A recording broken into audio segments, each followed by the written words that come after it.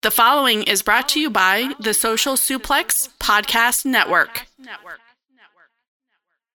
Hello, this is Zack Sabre Jr., New Japan Cup winner 2018. And you're listening to Keeping It Strong Style with my mates. Enjoy.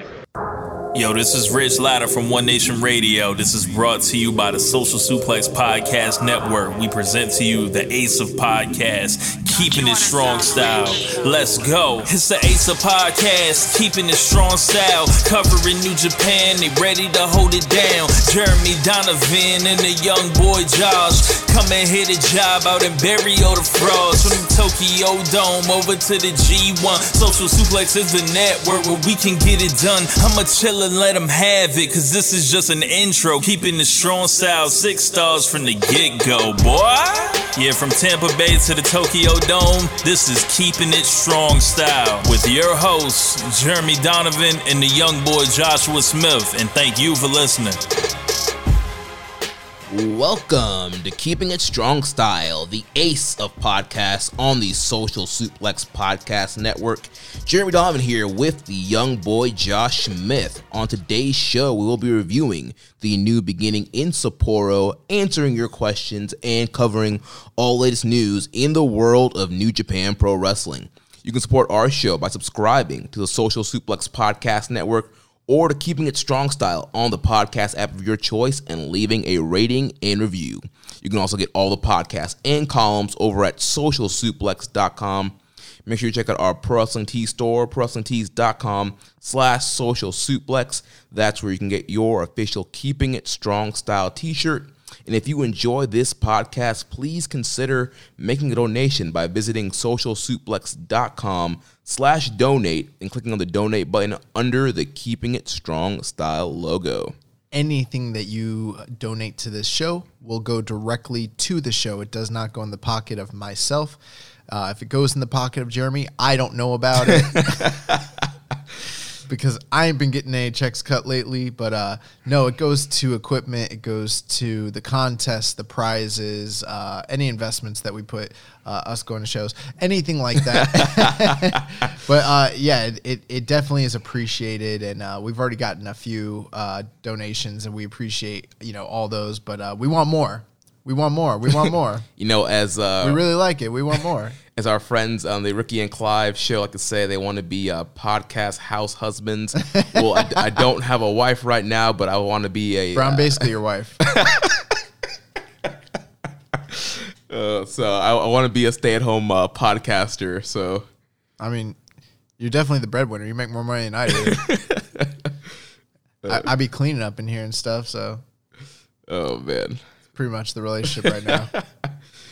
But we got a lot to cover this week, so let's not waste any time. Let's jump into things. Well, I wanted to waste some time. I think it's about time that we redo the song. As much of a banger as it is. Really? As much of a banger as it is, it's time. I'm an accomplished musician and singer. It's time for me to do the Keeping It Strong Style recording. It's going to be singer-songwritery and acoustic, and I'm not an audio engineer, so I'm going to record on my phone, but whatever comes out, and that's what we're doing. I don't know if that's going to hit the same, Also, I just want to say I'm feeling much, much better than last week. Oh, my God. Yes, 100% recovery here. I didn't know if we were doing a show last week, to be honest. Like, I came in from work, and, like, you were here, and I was like, yo, you all right? You gonna make it? Yeah, man. Always got to kick out at 2. Always for the Keeping It Strong Style faithful out there. No yobs. Yeah, no yobs here on Keeping It Strong Style, man. But yeah, let's. I'm so excited. This feels finally. Anytime that Wrestle Kingdom comes around, you always have that lag between New Beginning and there, and a lot of people complain about it. I don't complain about it. I appreciate it for what it is, but now is the time. It is the new beginning, and we're here, and I'm all set. I'm ready for this. Yeah, and before we jump into New Beginning, January is over. We're in our new month. February has started, which means we have to name the 2020 January Match of the Month and the Wrestler of the Month. Young boy, why don't you tell the listeners who our match of the month is. Who our match of the month is? Yes, or what our match of the month is. Gotcha. So, definitely, this should have been a hard choice to make because there were so many great matches in the month of January, but there happened to be one that stood head and shoulders above all the others, unanimously amongst the two Keepin' It Strong Style brethren. And, earlier today, Jeremy was like, what is it? And I was like, it's this. And he was like, I agree. And that was pretty much the whole discussion. So without further ado, your January 2020 match of the month, Kazuchika Okada versus Kota Ibushi for the IWGP title at Wrestle Kingdom Night 1 in the main event. Yeah, what a great matchup that was. And, there's a ton of great matches. I mean, you could have said Ospreay, Hiromu. You could have said Okada, Naito. But for us, it really came down to Okada and Kota Ibushi, that main event from Night 1. This is an epic battle. These guys just went above and beyond, blew the G1 match out of the water. This was just an epic match. Yes, it wasn't quite the moment and story that the Okada-Naito match was. But if you're talking from bell to bell, in-ring work, this Okada-Ibushi match was magnificent. Yeah, I mean, if you made an argument for those other two matches that you mentioned, that's your opinion. You could be wrong. But no, this truly, this is going to be a hard match to beat for match of the year this year. Yeah, I got it penciled in as my match of the year right now. So yeah, they produced just an incredible masterpiece of a wrestling match. And let's continue on. What is our wrestler of the month for the month of January? Yes, so our wrestler of the month, January 2020, is the Rainmaker Kazuchika Okada. Okada kind of rarely wins. He never wins this. These match of the month awards that we do every month here on this podcast. And obviously Okada is one of the best wrestlers in the world. He always has amazing matches. But usually in these months, just other matches just hit a little bit differently. And he usually doesn't end up winning Wrestler of the Month. You have guys like Ospreay who will have multiple above 4-star matches. Same with guys like Ishii. But the thing here with Okada, he had an excellent main event, Night 1 at the Dome.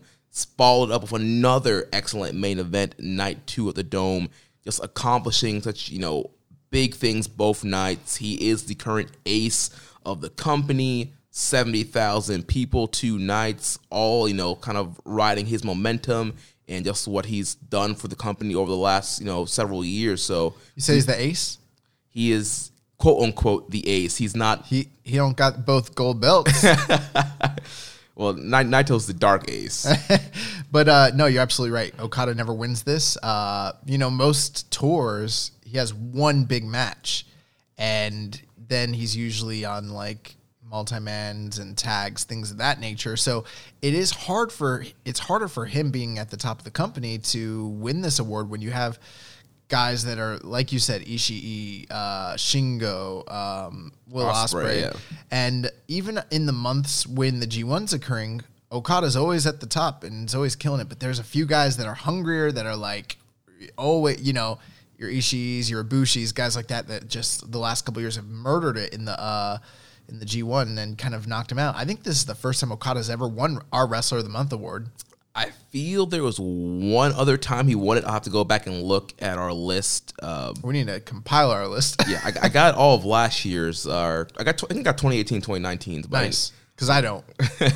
And I'll get it up on the site there so we can all have that as a reference point. But yeah, I think he won it maybe one other time. If not, this could be his first time. But yeah, Well, being showcased at the top of Wrestle Kingdom 2 nights in a row amongst 2 of the best talents in the world today, and just producing 2 of the best matches of the year already, that goes to show you exactly the kind of talent that Okada is. And Wrestler of the Month. Yeah, 2 IWGP heavyweight title matches, 1 month. Yeah. The Rainmaker, Kazuchika Okada, the Wrestler of the Month.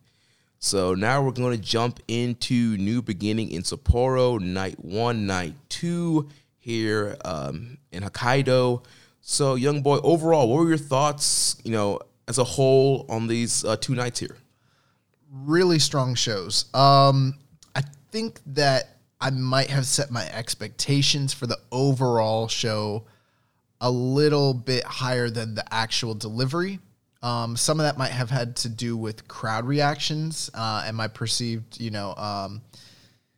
just my viewing experience wasn't exactly what I expected. That being said, there were some really, really great matches, some really good angles, some story progressions, and this really laid out the framework for what we're going to be seeing in 2020. So nothing really to complain about, but maybe just me setting my own expectations a little too high for some of these, tag matches, things of that nature. But overall, really, really good, solid shows. I mean, I enjoyed myself both nights. Yeah, overall, I thought they were both very good cards. A lot of, notebook matches from both nights here, and just a lot of direction being set up for 2020, like you mentioned. I think my only one really complaint that I would have overall is just the crowd reactions on night one. Yeah. In Sapporo, it was like we were at a cemetery. The crowd was dead. Very little reactions to anything. And I definitely think that kind of hurt some of the matches a little bit. If it had a hotter crowd, it would have been better. But then night two was a completely different story. Yeah. It was day and night. Night two, we had a whole different set of people, a lively crowd. They were live and loud and lively and were totally into the show. See, I'm glad that you said that because I hadn't gotten a chance to really discuss this with anybody else too much. And I noticed that right away about night one. And I just kind of figured as the night progressed, we got to the bigger main events that would kind of change. And it never did change. I mean, the top two matches, the top three matches actually really delivered on high levels and kind of blew me away. And I was like, man, these matches are so great, but the crowds are just not with it. And I am the type of viewer where I can enjoy a match without the crowd having to be completely gung-ho, but the atmosphere of audience participation and reactions do play a big role into perception of a match and of a show overall. And I think it didn't ruin anything, but it brought everything a tad down. And I wasn't sure if anyone else kind of had that opinion. I know I was in one group thread where I mentioned the crowd wasn't so good, and someone said that they didn't notice it. They thought it was fine. But I was like, nah. Like, I even noticed that, for instance, on night two, and we'll talk about it, but like when Gabriel Kidd was wrestling El Phantasmo, Gabriel Kidd did like an opening sequence where like he got a huge pop off of it. And I was like, that pop was bigger than any reaction during the two main events on night one. It was weird. Yeah, there was a clear difference. Night one was, back in the day, you would always hear about the stereotypical Japan crowd who would just sit there and be quiet and clap and be very respectful. It was almost like that, but I mean, it was just like dead silent. No, I wouldn't agree with that. This was an apathetic crowd. I mean, that is true. The Japanese audiences are respectful, but we see that year round. When they are invested and excited about something, they get vocal, and that's always been the case. Right. Yeah, there was like no like screams from the girls for wrestlers, really. I mean, I did hear some of that. Like, that was the one thing I did notice. During like Goto and Shingo, I heard girls screaming, but that's all I heard. There was like, they would do big moves and stuff, and you expect the crowd to like pop. Yeah. They never did. I was popping, and I was like louder than the crowd was. Yeah, I was a little surprised by that. I don't know what the deal was. I'm going to chalk it up to something cultural, like maybe just we don't understand that audience's tastes or preferences, or maybe it was different people. I did notice, I don't know if you noticed, with the stuff going on with the coronavirus, a ton of masks. Yeah, a ton of white masks, yeah. A ton of them, like more than I've ever seen for a New Japan show. So I don't know if that's somewhat playing in the culture or anything like that. I don't know. Yeah, so let's start breaking down these nights here. So night one, New Beginning in Sapporo, we had an attendance of 4,569. Opened things up with Taiji Ishimori and El Phantasmo defeating the team of Yuya Uemura and Tiger Mask via submission. This was fine. Nothing really that blew me away, but it's kind of exactly what you'd expect, with Ishimori and Phantasmo taking on a young lion and a veteran like Tiger Mask. It was a good opening, 8-minute match. Yeah, good opener, obviously. Ishimori and Phantasmo were going to get the win here. Ishimori busted out the yes lock here, and definitely think they're trying to heat up Ishimori and Phantasmo down the line for another junior tag title match. And, Yuya Uemura has kind of had some fire. I think it was after this match where he kind of got in their face and kind of wanted a little bit more, and Tiger Mask had to hold him back. Yeah, and see, as we're reviewing this, I'm trying to think if there was anything super notable that even occurred in the match. Like, I can't even remember, Ishimori and Phantasmo did their shtick. Yuya Uemura showed a lot of fire. Tiger Mask was, the consummate professional, hard-hitting. There was nothing that really stuck out to me. I mean, when you mentioned Ishimori pulling that yes lock, I did like that Uemura got really close to the ropes and then he rolled him through and then got the tap, which was great. But this is your standard opening match. Yep. So then we move on to the team of Togi Makabe, Tomioka Hanma, and Toa Hanare, defeating the team of Hiroyoshi Tenzan, Minobu Nakanishi, and Yota Tsuji. Kind of one of the last matches here in Nakanishi's career as we count down to his retirement, which is happening at the end of this month. With this match, I think because we were expecting the Hanare and Tsuji match to kind of be highlighted, since that was going to be a singles match the following evening, I kind of thought that they would focus a little bit more on that and use this as a showcase. That didn't really seem to be the case whatsoever. You saw a lot more of the third generation dads and GBH, and a lot of it was really centered around Nakanishi. The action wasn't great, but the crowd was really, really into it. Like this might be one of the matches that they're the most into the whole night, as weird as that sounds. Yeah. Obviously a lot of respect there for Nakanishi, and I think they knew that he was retiring. So one of the last times you're going to see him in Sapporo, in this Hokkaido area here. So, yeah, definitely some respect for Nakanishi. And, yeah, he was definitely kind of the focus in this match. They did get a lot of heat on him there towards the end until he could finally get Toa Hanare in there to hit the big Toa bottom on Tsuji to pick up the win for his team. Toa Hanare is looking awesome. We've always kind of talked about the potential of Toa Hanare and, that he needs to do something to kind of differentiate himself and stand out. Otherwise, he might get passed by with some of these, very talented young lions that are right on the horizon. Kind of even reminds me of the story of like Taichi and Okada that we're going to talk about later on. But Hanare, ever since coming back from that, brief stint that he did over in Thailand and doing, the Muay Thai and kind of changing his body a bit, like he just seems so reinvigorated. He wasn't in this match for a long time, but he really stood out. And like we thought, the interactions with him and Tsuji were the highlight of the match. I'd say Toa Hanare is the MVP in this match for sure, but they just didn't have a lot of ring time. Right, yeah. This match, went 9 minutes and 45 seconds, and yeah, he just wasn't in it a lot. But when he wanted, like you mentioned, when he was in the match, very high intensity, looked great. Like those strikings that he's been incorporating lately has been looking great. And then I love the Toa bottom. So yeah, Toa Hanare is just looking really good here, and I like to kind of see him continue to be elevated this year. I think he's going to be, and we'll talk more about that on night 2. So then we move on here with Will Ospreay, Sho Yo, and Ryusuke Taguchi defeating the team of Zack Sabre Jr., El Desperado, Yoshinobu Kanemaru, and Doki. This was a preview match for the Will Ospreay Zack Sabre British title match, and also a preview for the Roppongi 3K Suzuki-gun Junior Tag title match that will be happening next Sunday, or this coming Sunday, I should say, in the New Beginning in Osaka. Now, generally speaking, when we do a preview show, we make some arbitrary predictions. They go out of my mouth and out of my heart and brain, and I forget completely what I've even predicted most of the time by the time the next week or the show even rolls around. But when this show was rolling out, I was like, hey, I got that right. Hey, I got that right. Hey, we got that right. And did it surprise you that we got so many of these match predictions accurate? Not really. I mean, a lot of these undercard tag matches kind of had that designated pin eater in it. There was no really question in my mind of somebody winning. I mean, obviously we mentioned Doki. He, ate all the falls during Fantastica Mania Tour, being pinned by non-New Japan guys. So, clearly Doki is the pin eater of Suzuki-gun right now when he's on the tours.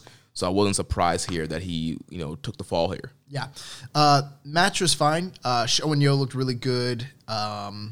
Everybody looked good. I really don't have too much to say. I mean, again, this was a standard 8-man tag. You got your big spots with, like when they isolate a guy and everyone's running into the corner and attack him, kind of like your standard stuff.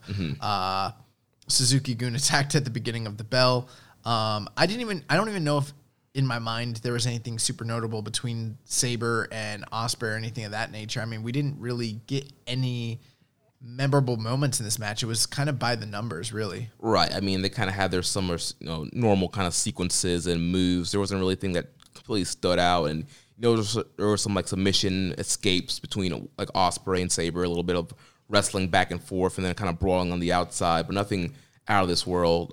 Came down to Taguchi and Doki, and Taguchi was able to hit the Bomaye and the Dodon to put Doki away. Yep, pretty standard, solid match. And then that takes us to the fourth match of the night. So we saw the team of Ryu Lee and Robbie Eagles as they defeated Hiromu Takahashi and Bushi of LIJ. Yeah, this was a really fun match. All four of these guys are, super workers. There was a lot of great high-flying action here. And obviously that, the sequences between Ryu Lee and Hiromu Takahashi were just great. And that just, got me fired up for their match coming up, new beginning in Osaka for that junior title. Yeah, as I mentioned last week on the show, this is the first time we've seen Lee and Takahashi opposite one another in the ring since the injury that occurred, in July of not even a year and a half ago? Yeah. Yeah. So, I mean, just to kind of see them work together again was something really to behold. And their sequences were awesome. Every time that they were just, going at one another, I was like, oh, I can't wait for the match between them. But Robbie, a lot of the story was really centered around Robbie Eagles here, just having a great accounting of himself and, focusing on the leg of Bushi. And that really played an intricate part to the, to the finish of this match, really. Yeah, Robbie working over the leg so he can set up that Ron Miller special, which he locked on Bushi towards the end here and got him to submit. It was so painful for Bushi. He grabbed on to Red Shoes and kind of verbally submitted. He didn't even tap out. So they're really putting over that Ron Miller special submission over hard. That it's, once you get locked in, it's very painful and you're going to tap out or you're going to verbally submit. Yeah, and I think when he does the 450 onto the leg as a setup, I love that. That really solidifies the effectiveness of the move. I really think Eagles defeating Bushi after having previously defeating Hiromu earlier in the year plays a big role into his contendership for the IWGP Junior title. So big win for him and, good preview match for Hiromu and Ryu Lee. I hate calling him Ryu Lee. I want to call him Dragon Lee so bad. I know. There was a backstage promo of Hiromu. He's like, I can't wait to wrestle Ryu Lee. Why is his name Ryu Lee now? I'm still going to call him Dragon Lee. I just want to call him Dragon Lee. It's so dumb. Especially now that Ring of Honor and New Japan seem to be kind of working together again. But I think it's CMLL. That's true. Yeah, they own the Dragon Lee name. I forgot about that. So then, continuing on, we had Kenta and Jay White teaming up to take on Tetsuya Naito and Sonata. And this was a very, very interesting match, just in the fact that we didn't have any established pin eaters when it came to this match. So it's really hard to say who might or might not end up losing, because it's like, who's taking the pinfall here, especially since all four guys kind of need to be made to look strong. I'm just going to come out and say it. Nothing about this match or the following night match involving these guys did anything to excite me personally for the upcoming singles matches with these guys. Yeah, these matches were very slow. There was a lot of the stalling in and out of the ring between, Kenta and Jay White trying to get heat. A lot of Gato interference, a lot of just cheating. Very kind of slow pace. Yeah, there wasn't really, coming out this match, not a lot of hype for the two big singles matches here. I mean, I hate to be negative, and we typically are pretty high on, I would say, all four of these guys, honestly. I mean, we'll criticize where criticism is needed, but, when you look at on paper, this match should be if not super exciting, at least enticing. There should be something there that gets you invested for the for the rest of the feud. And once I was done with this match, I really couldn't care less to see Naito and Kenta or Jay White and Sonata. Now, that doesn't completely derail what has happened so far. I'm invested in the Kenta and Naito storyline. I've seen the backstage promos and also like the interviews that they've been doing online. And obviously, the attacks that occurred earlier in the month of January, those all play a really big role in my anticipation for the match. But when you see the interactions with these guys in the ring, it kind of makes us look stupid because we're sitting here being like, oh, if you think if you think that these aren't going to deliver, think again. And then they get in the ring and then you look at what happened and they didn't deliver and you're like, Chief, like, what's going to happen when New Beginning Osaka comes around? Right. It was definitely a step down from the New Year's Dash match. This was a rematch of that match. And that match wasn't really even, I mean, it was fine, but this was like, I thought that this was kind of less than good. I thought it was kind of subpar. Yeah, I feel like they were trying to do, too much, character work and quote unquote storytelling with Kenta and Jay White and just trying to get heat. And I don't think it really helped that the crowd was kind of dead. Too. Right, yeah. So it's like they're trying to get all this heat. They're not really getting heat. And I mean, part of it is like this. Okay, I'm an old school fan. I get the stalling tactics. I get delayed gratification. And I also understand that there are times where the heels will do things to basically draw the ire of the baby faces and the fans so that we want them to see them get their comeuppance. We want to see them prevail and get revenge. But they didn't even really do much in this match. I mean, yeah, they kind of cheated, but there was nothing that infuriated me that made me be like, oh, God, I want Sonata to beat Jay White so bad. For the most part, I was just like kind of bored. And that when you bore a crowd like that, it doesn't make them want to see the match. You know what I mean? That's kind of how I feel about it. And I don't think that there are probably some people listening who think that sounds negative, but that's not really a take that we generally take on this show. Right. You know what I'm saying? And like you mentioned, we're pretty high on 4 of these guys. We think all 4 of these guys are great wrestlers and have great matches, but this whole feud, the tag match just wasn't it. I'm hoping the singles matches will deliver. Right. But yeah, these tag matches are just not it. I'm not ready to say like these guys are washed or anything like that. And I'm not going to say like, oh, that they were being lazy. I think that they were trying, like you said, to tell a certain story and it just didn't connect. It didn't land.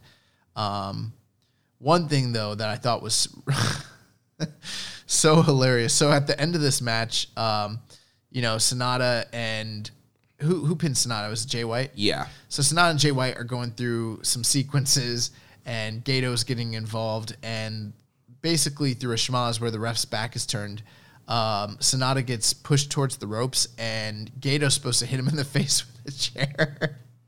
And, like, the way the camera angle picked it up, like, it totally caught this, and Sonata, like, his head was nowhere near the chair. It was literally, like, it hit his hand, and his hand was basically doing, like, posting his hand out, kind of. Yeah, what's it called in football? Oh, stiff arm. Yeah, he's basically stiff arm. He got hit with like a stiff arm like into the chair, and then he sold it like it was death, and he was like out in the ring, and like the young boys are covering him with with ice, and I'm like, this guy didn't get hit. And say what you will about New Japan's video team. We always give them praise and talk about how like the way they shoot wrestling's the best, but when people fuck up like that, it gets caught big time and exposed. And yeah, I'm not saying I wanted to see him get hit in the face, but I'm saying at least like create the illusion. Like, right. It was so clear he did not get hit. And part of that could have been on Gato. He's not the best with a chair. Remember when he hit Okada with the chair in the back? No, I really, yes, you're right, but I really think it was just Sonata. Like, Sonata was in motion. He probably did the best. He looked like he might have been off balance, and he's just trying to protect himself. Yeah. Yeah, but his arm was all the way out, and like it sucked. But yeah, this match was almost 20 minutes. Holy yeah. So Sonata got hit, quote unquote, with the chair, and Jay cradled him up, getting revenge from the New Year's Dash match, and Bullet Club picking up the win here. I don't remember who I predicted on that. I think Bullet Club. I think I predicted Jay pinning, getting revenge on Sonata. Okay. So then we move on to the next tag match here. We have Taichi and Minoru Suzuki defeating the team of Kazuchika Okada and Jon Moxley. I really, really liked this match a lot. I know that you probably preferred the really Robbie Eagles and LIJ match, but I actually think that this was the best tag team match of this card. Yeah, I don't know. I think from just an in-ring standpoint, that 6-man or that match, with Ryu and Robbie Eagles, I don't know, just maybe because it was a little bit more high-flying, a little bit faster paced. But I love this match as well. Oh man, this match was awesome. It was awesome. great seeing Okada and Moxley team together, and I love the Moxley Suzuki interactions. And you want to talk about getting hyped for a match? I am definitely hyped for Suzuki versus Moxley at New Beginning in Osaka. Interactions were great. The strike exchanges and Moxley trying to step up and fight Suzuki and Suzuki just tearing him down. It was great stuff. Every time Moxley and Suzuki interacted with one another, it was literally fireworks. I mean, just incredible striking exchanges. And I know last year that I had criticisms of Jon Moxley in New Japan. And you know what? I think some of those criticisms are still valid. I think that he still hasn't fully acclimated to the Japanese style of working. But, he's given it his best. You can definitely tell a difference between the way that he throws forearms, slaps, and elbows and strikes, and even his knee strikes from the clinch, things like that, which I think are all cool. But there's a big difference between the way he does them and then a lot of the guys who have built their whole career off doing that. But my God, if he's going to die trying, and his exchanges with Suzuki were just freaking awesome. Also, I don't know. I really liked Okada and Taichi in this match. It did the opposite of the previous match. Whereas that match didn't get me excited for either of these, I would say Okada and Taichi was a match I wasn't that high on previously. And after this match, I was like, oh, I can't freaking wait to see that match because they performed so well against one another. They definitely showed they had chemistry. Taichi hit Okada with this incredible Saito towards the end of the match. Yes, that huge backdrop suplex. Yeah, that was awesome. It was awesome. And I also like that Mox came out sporting the eye patch still, continuity from AEW. The only thing is, through the course of the match, it started coming off of his face, and he wasn't fixing it. And I'm like, dog, we can clearly see your eye is completely fine.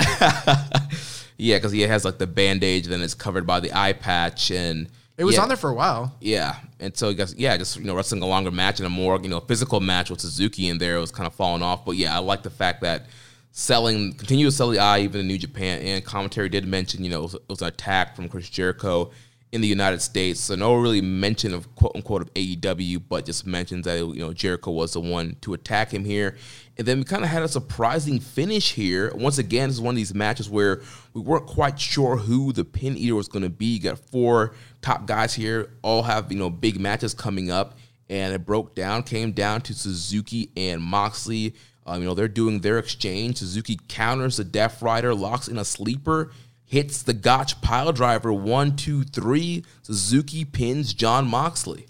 Yeah, and the way it happened, they're in the middle of a strike exchange, and it looks like Moxley was going to get the better of Suzuki. He tried to go for a Death Rider, and from there, Suzuki was able to counter it into the rear naked choke and then finally into the Gotch. I thought that was really well done. Suzuki pinned Mox clean. Clean the sheet. 1, 2, 3, right in the middle. And Suzuki is one of those guys where he can do that in a tag team situation. We saw it last year. He did the same thing to Okada. So he's somebody that, obviously the company is pushed as, a mega threat to pretty much anybody on any night. And it was kind of shocking to see Moxley pinned so cleanly, but it creates a lot of anticipation for the next match between them. And it just makes Moxley look vulnerable now. It's all right. That's the word I was looking for. He looks vulnerable. Yeah, it's Suzuki. He's pinned him now. There's blood in the water. He still has the eye injury. He's going to be wrestling, Wednesday on Dynamite and having to fly back to Osaka again this Sunday. So he's going to be in a weakened state, and it's going to put things in Suzuki's favor. And I just want to say this. I mentioned last week that for that match, it's going to come down to who plays whose game. We saw Moxley try to play Suzuki's game, striking, trading. Did you see? at one point, oh God, it worries me about Bloodsport, actually. He went for a cloverleaf. Yes, and he like fell down and like tried to turn it into like a body triangle thing. Yeah, like a cut, yeah, I don't know. It looked like a figure 4 leg lock almost, but maybe like I don't know, like a calf killer or something like that. Yeah. But it just looked kind of weird and awkward. And I'm like, is Moxley going to be able to have a good? Here's the thing. They need to switch this. They need Mox to work Joey Janela Spring Break and he work Orange Cassidy. And then they need to bring Suzuki over and have a rematch with Barnett. They need to flip-flop those. But well, Suzuki's going to be on Bloodsport. He will be, yes. Do we know he's wrestling? No, not yet. Actually, yeah, we do. He's wrestling Dirty Daddy, Chris Dickinson. Oh, Chris Dickinson. He's going to fuck up Chris Dickinson. But yeah, no, this match was really good. I was high on it, man. Yeah, and one thing, I'm disappointed that Mox is sticking with the pants. I missed I was going to say that. The shooter look with the short tights and the wrestling shoes. But yeah, he's sticking with the long pants gimmick right now. Yeah, well. And then after this match, we did have an attack by Taichi, chokes out Okada. It was awesome. Gets the iron fingers that he, got from Iska from his retirement. Attempts to hit Okada with the iron fingers, but he gets drop kicked by Okada. And then Taichi's dangerous ticker partner, Zack Sabre, comes in and attacks Okada with a choke. And then we have Will Ospreay kind of running down to save Okada, but then he eats a Zack Driver. Then Sabre and what an awesome Zack Driver. Yeah, Sabre and Taichi lay out Okada and Ospreay. Yeah, I really liked this post-match angle. I thought it did a great job, just building up hype and anticipation for the matches with these guys the following evening. And I thought that was a smart idea because, we already got the heat for Suzuki and Moxley through this match, and that's a week away. But we have another show the next night, and so they did a great job building up the main event and the semi-main event, and just the connection between Dangerous Techers and obviously the Chaos Brethren. It was a smart way to kind of just do the whole thing. I got a real big kick out of it. I liked it a lot. So then that brings us to our semi-main event of the evening. We had Tomohiro Ishii defeating Evil. Really, really enjoyed this match. So hard-hitting. This was just awesome. I don't think it peaked as high as the previous match they had at Dantaku. But with that being said, this match still delivered in spades. I think if you put this in front of a different crowd, I might have even enjoyed it just a bit more.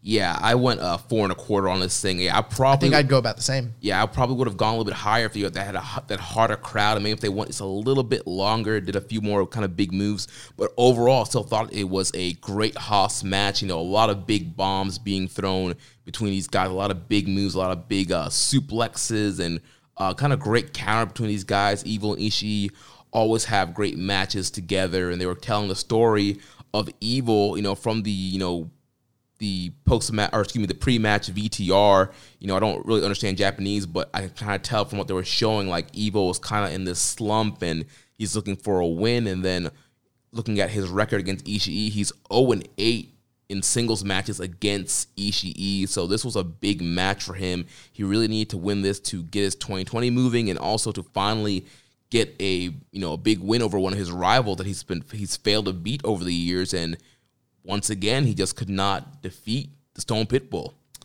Yeah, I was surprised by the ending here. But given the outcome of the next match, it kind of made a lot of sense at that point.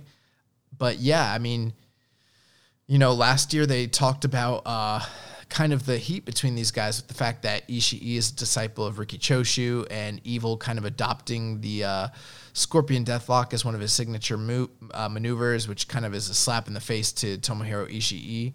And that was like a big component of the story between them previously. And yeah, Ishii is now kind of this mountain that Evil can't seem to, climb over or get past. So these guys went out there. They really just kicked up a notch. I know Evil has done stuff with, he always does that spot where he puts the chair over the guy's head and then knocks the baseball it off. spot, yeah. They did that, but they also did this spot where he rammed Tomohiro Ishii's face into the ring post with the chair on his head. I thought that was awesome. Dude, I love the suplexes in this match. Evil was hitting these half and half suplexes, just dropping Ishii right on his head. Ishii hit a dragon suplex. I don't think I've ever seen Ishii hit a dragon suplex before. I feel like I have. Like, I've seen him do definitely high angle Germans, but like he just busted out this dragon suplex. I'm pretty sure he hit Kenny with some. Gotcha. But I mean, just this match was high octane, super fast paced, hard hitting. I mean, these guys went for it. Yeah, headbutts, forearm strikes, just all the awesome suplexes, your typical fighting spirit spots with both of these guys, and yeah, it just came down. Ishii hit that big brain buster, 1, 2, 3, put him away, and Tomohiro Ishii picks up a big win here. Why this was so enjoyable for me is throughout the whole match, I was very convinced Evil was winning. So when it came down to like the closing sequence and Evil kept nearly hitting the everything is evil, I just kept like grimacing because I knew that was about to be it. And then Ishii just kept finding a way to avoid it, and then finally got him up for the brainbuster. When he was up, I was like, oh, dude, yeah, I thought he won. I was waiting for him to like kick his legs and like come back down and hit everything is evil, but no, just landed on his dome and Ishii won. I was so happy. I was like, yes. But that's one thing I love about that everything is evil. Yes, it's just a kind of a spinning STO, but he can hit it out of nowhere, and it's so quick. Like, he's basically Diamond Dallas Page. Yeah, pretty much. Once he gets that beginning movement and it looks like he's going to hit it, like, it's just so quick, and Ishii did a great job of countering it very quickly. And I just love like the close like falls to like him almost getting that everything is evil, and then just that super quick reversal. Nice. We did have a question here from Reddit user Asai Yojimbo. It says, when is New Japan going to finally pull the trigger on Evil? I know Young Boy isn't big on Evil, but you can't deny that he consistently has some of the best matches every G1. If New Japan does not push this guy, what would they do with him and why? Well, I'll say this. I might not be that big on Evil, but apparently I'm finding out that my girlfriend is. Well, there's the first fact that like she was watching Wrestle Kingdom, and when they announced him, they were like, Evil! So every time like she's like, who's wrestling? And I'll be like, Evil. She's like, you mean Evil? I'm like, yeah. And then, we were kind of like, we were just like chatting. We were watching the match and we're chatting about it. And then, I was like saying how over he is and everything. And she's like, well, that's because he's hot. And I was like, what?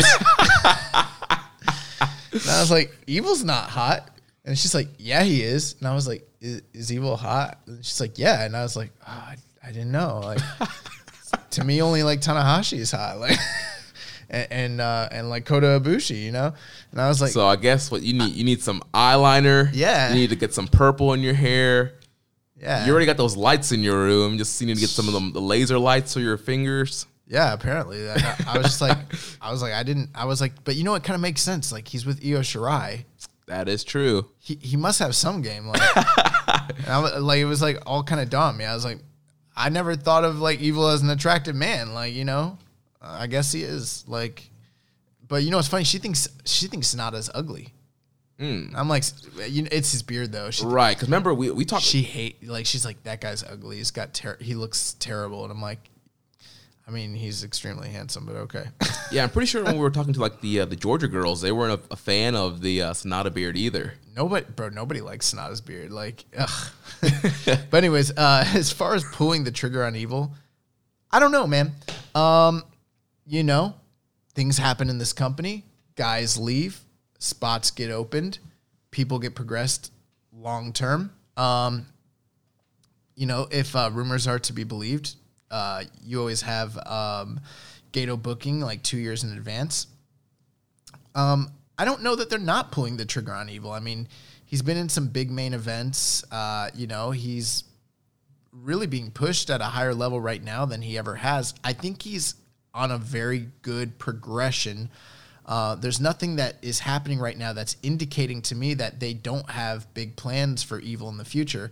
Now, once he starts like jobbing to everybody or starts getting depushed, then there's a discussion about like, where he's at. But I mean, right now he's upper mid card, and he's at the upper side of that upper mid card. You know, he's a guy that they slot in when needed. He's a utility guy. Right. Now, if we see him taking falls to Toa Hanare, that's when we need to start questioning, you know, what's going on with Evil, what's his position in the company. But like I mentioned, I feel like they're trying to tell this story with Evil, like he's eating a lot of big losses and he's getting frustrated. And it's going to take him to the breaking point. And that it could go into my whole Evil is turning situation where he just gets frustrated. He needs to do something different and leaves LIJ, or maybe he does something different. There's going to be some kind of change, something he does to, you know, get out of the slump that he's in right now and progress. New Japan is not a perfect company. They've missed the boat on a few guys, but they more consistently progress guys and change their characters and give them motivation, explain who they are better than almost any other company that's out there. And, you know, as longtime fans, we've been, rewarded in spades for our dedication and our patience with their booking logic and everything of that nature. I mean, you can't deny that Evil in 2020 is a far cry from the guy that we saw in 2016 or 2017. I mean, he's a completely different level of star than he was back then. So, and you could make the argument, you're like, he's so great. You know, you mentioned how many great G1 matches he has.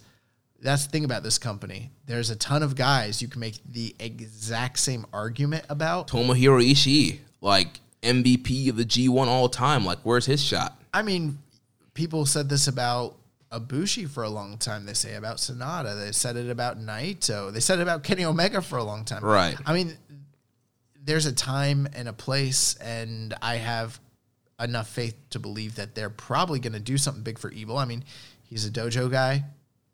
That's a huge, huge thing for them. He's a big star. He moves merch. He's a good promo. He's a good worker. So, I mean, do I ever think he's going to I don't know what more they could do to pull the trigger. Do I think he'll ever be IWGP champion? No. But do I think he could have a main event run? Like, yeah, probably. Yeah. I think it's on the way. I could see him being IC champion, main eventing some of these, I won't say small shows, but, kind of your B pay-per-views, your new beginning type shows, shows like that. He could be the main event, defending that IC title. But yeah, like you, I don't really see Evil right now as somebody who could be IWGP champion. There's no knock against Evil. The thing with New Japan, it's just loaded with phenomenal wrestlers. A lot of guys who deserve title runs. He's in line with guys like Will Ospreay and Zack Sabre Jr. and Shingo Takagi, like Tomohiro. Just great worker after great worker. A bunch of guys that could be the IWGP champion who deserve shots, and he's in that mix of guys right there, and it's going to be hard for him to kind of get on, getting these heavyweight title shots. Agreed. Totally agree. So now we're going to move on to the main event of the evening for the Never Openweight Championship. We had the champion Hiroki Goto failing to defend his Never Openweight title against the Dragon Shingo Takagi. We have a new Never champ. Shingo wins his first singles championship in New Japan. I thought this match was great. I thought both matches were right in the same line of being super hoss matches, hard hitting, everything of that nature. Third singles match we've seen between Shingo and Goto, and Shingo, breaking the draw between them. So he kind of takes the lead in this series. I liked this better than the last match we saw of them, but less than the G1 match that they had. Although, again, with an asterisk next to it, with a better crowd, I might have even enjoyed this to a higher level. I thought that this was similar in some ways to the Ishii and Evil match, but where this peaked higher was with the creativity of the closing sequence, and there was more excitement. There was a lot more near falls. There was a lot more big spots going down the end, and the closing sequence was really killer. It was really everything. Yeah, a lot of big moves here. We got Shingo hitting that super Death Valley driver from the top, Goto doing the super code red off the top to Shingo. A lot of great counters, an awesome pumping bomber just knocking Goto's head off his shoulders. A lot of hard strikes and headbutts. A lot of great counters of the GTR and the Last of the Dragon. A great near fall towards the end there with the Made in Japan. And Goto kicks out. And then finally, Shingo hits that Last of the Dragon to get the win there. Yeah, like I said, the closing segments and sequences on this were just really, really awesome. They got me to bite a couple times. There were some times where I thought Goto might have actually wrapped this thing up. Shingo was just too much of a man for him, and he outmanned him. And this was really, really, really great. These two matches, if I had to, put a expectation, I think come year end, I think we'll be seeing Shingo and Goto as a Fight of the Year candidate. Ishii and Evil, I think it'll get snuffed out just barely missing the cut. Yeah. But, you can't ask for, two better, closing matches on night one. I mean, this was just really awesome. Yeah, and then we also kind of had some foreshadowing of maybe a Shingo and Sho match. Sho was on commentary there. We know the rivalry that Sho and Shingo had last year, with Sho kind of being obsessed and really wanting to beat Shingo and failing to beat him in Best of the Super Juniors. And now this is an open weight title. Shingo could take on junior heavyweight challengers, so there could be a Shingo Sho match down the line as long as Shingo holds this never open weight title. Yeah, I really liked that that sequence when they're on the outside and Sho was on commentary, and Shingo kind of just like smiled at him, looked over, and kind of like motioned to him. And, Shingo hadn't even won the match yet. Like, right. He's not even the never champion, and he's already like kind of trying to get under the skin of Sho again. And, Sho Michaels, man, I think that they got big things in play for him. So, that would be very exciting down the line to kind of see that, that rivalry reignited. But this match just freaking ruled. When it was over, I was like, this is going to be a tough one to beat on this tour. This is probably going to end up being match of the tour. I think we'll talk about it night two. I think there's a match that outdid it. Yeah. Believe it or not. And real quick before we move on. This match is awesome. Yeah, and real quick before we move on to night two, Shingo had some interesting post-match comments. He says he's happy to have double goal. He's now never champ and never six-man champ, and he's going to be a fighting champion. He says this is his start to elevate the championship. He says Naito's championship is supposedly the top title, but he feels his new championship is, and he will tear things up as champions and will roar as a dragon. So kind of interesting there, kind of taking shots at the double title and Naito's championships. Well, we've seen in the past that a title, they always say like, the title doesn't make the man makes the title. And for the most part, that tends to be true. I mean, look at the U.S. title when it was on Kenny. It almost became sort of the de facto unofficial world title, even, co-main eventing the Tokyo Dome, which is not something that it's ever come close to doing ever again since he dropped the title to Jay White. And there's plenty of instances where that sort of thing has happened in the past across different companies. When you have a secondary title, you put it on someone strong. Look at John Cena in 2015 when he was the U.S. champion. He made that title relevant. I think that Shingo could bring a sense of relevancy. Not to say they haven't done a good job with the Never title over the past few years. They have. But, I mean, if they really got behind him and he really is getting pushed, I mean, that could be a huge platform for him. So, or 2 months from now, he could drop it like all the other Never champions. Right. So you just never know. So we do have a few questions here. So first from Reddit user Asayo Jimbo, he says, Goto and Ishii are each 5-time Never champs. I feel like that's been an elephant in the room since Goto beat Kenta at Wrestle Kingdom. Goto seeks to exemplify the division, but is still tied with his stablemate Ishii. Do you think there will be a tie-breaking number one contenders match between the two? I would say no, just because they are stablemates. I think that's something that people would love to see. We've seen them wrestle so many times over the years. I mean, I don't know this for a fact, but if you had to name two guys that have had, more singles matches against each other in New Japan current day, I don't know if you can name 3 or 4, pairs of guys that have had more matches than them. So, I mean, we've seen them go at it so many times over the years. Keep in mind, Goto was not part of Chaos until like 2 years ago. So they've got a long storied rivalry between these two. And, but now that they are in the same, faction, I don't see them going head to head. And, they could, I mean, sure, Goto could hypothetically be used as, number one contender.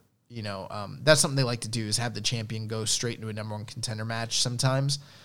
But so far, there's nothing in the story that tells me that they're planning to do that. If anything, Ishii beating Evil tells me he's a much more viable contender already. And if he was going to have a number one contender match, I don't think it's going to be with Goto. Yeah, with the Chaos guys, it kind of tends to stick away from the faction versus faction matches unless it's G1. So, yeah, I don't think we're going to see Ishii and Goto in a number one contender situation for the Never title.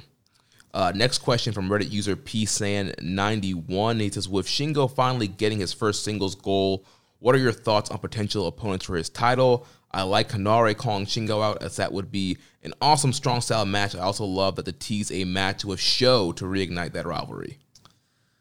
What are your thoughts? So, as we cover night 2, we'll mention, Toa Hanare did kind of call out Shingo to the English commentary team.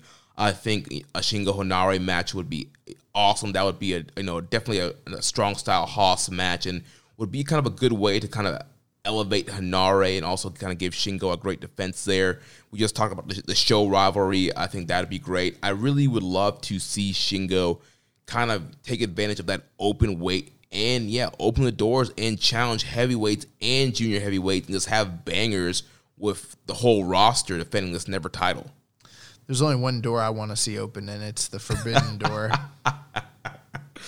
Yeah, send him over to AEW. Have a defend the Never title over there, too. But no, absolutely. I mean, I think it's really cool that they've already kind of had, a tease of 2 different potential viable challengers, with Sho and then also with Hanare. I also think that the interactions between Ishii and Shingo during the 6-man tag the following night, and we know that they're going to be wrestling each other again on this tour, I think that's a key indicator that Ishii is, if not the immediate long-term, he's one or the other. He's either going to be the next title challenger or, a future one. Either way, like with Shingo, there's so many potential matchups, excluding the ones that we've mentioned. I mean, there's a million guys out there that he either has wrestled once or never before. So, I mean, it really breathes a lot of new life into this division. We even could hypothetically get, like, Shingo and Will Ospreay down the road. That's what I was going to say. Yeah, that could definitely open the door for a rematch between both of these guys for that epic Best of the Super Junior finals. I mean, I think that there's money in that match, so I don't think they're going to do it anytime soon or anything like that. And if they do, they should probably do it on a big show. But I mean, that would be really awesome to see at some point down the line. So I'm excited. I like it. Next question from Reddit user Viking Pain says, Shingo has been booked very strongly ever since he stepped foot into New Japan. Where do you think his ceiling is? I really think he could hold the IWGP title one day. I agree. I think that Shingo has the potential to be a potential IWGP champion. Yeah, I could see him main eventing the Tokyo Dome. So as IWGP champion or a challenger, I definitely think he has that potential and has that ceiling. Yeah, it's been a long time since they've brought in a Japanese talent that kind of, from the outside, that kind of brings like that ruggedness and sort of like that aura of, being like, I wouldn't say unbeatable, but like just being a badass like that. Their wrestling styles are nothing alike, but for some reason, he gives me like Takayama vibes a little bit when he came in from the outside and he was just putting people on notice in New Japan. And I guess also like when Suzuki first came back. So, yeah, I mean, I could definitely see him like he's going to be a main eventer regardless. Yeah, definitely going to be a big draw for the company moving forward. Next question from friend of the show, Josh McLaughlin, a.k.a. Josh number 2. Were you surprised I switched the Never title so quickly? Not really. In fact, we were kind of predicting it. I would totally see why some people might be a little bit surprised. But, keep in mind, it was mentioned earlier, Goto's held this title 4 other times previously. This is his 5th, run with the belt, and it is the never title. It switches fairly quickly in New Japan. For someone to have a long reign with it is kind of notable. So yeah, I mean, it was noteworthy last year that Kenta had 2 successful defenses before he ended up dropping it to Goto. Yeah. So the fact that he, held on to it as long as he did and had successful defenses was a big deal. And Goto held it all year, if not last year, but the year prior to that. He dropped it a couple times, but won it back in short kind of doing that rivalry with Elgin and Taichi. Right. So I mean, it's the never title. It switches hands pretty frequently, honestly. Then last question here on this subject from Twitter follower @ChrisErtz. He says, how excited are we to see Shingo spend the rest of the year putting on bangers with heavyweights and junior heavyweights to elevate the Never Championship to unforeseen heights? Yeah, very, very, very excited. I mean, we've been nothing but extremely high on Shingo since he initially made his debut. Something fun to do. I mean, what's a heavyweight match that you want to see in a junior heavyweight match that you'd like to see in the Never division for the title? Well, obviously, we've been talking about Sho and Ishii. Those are definitely 2 I want to see.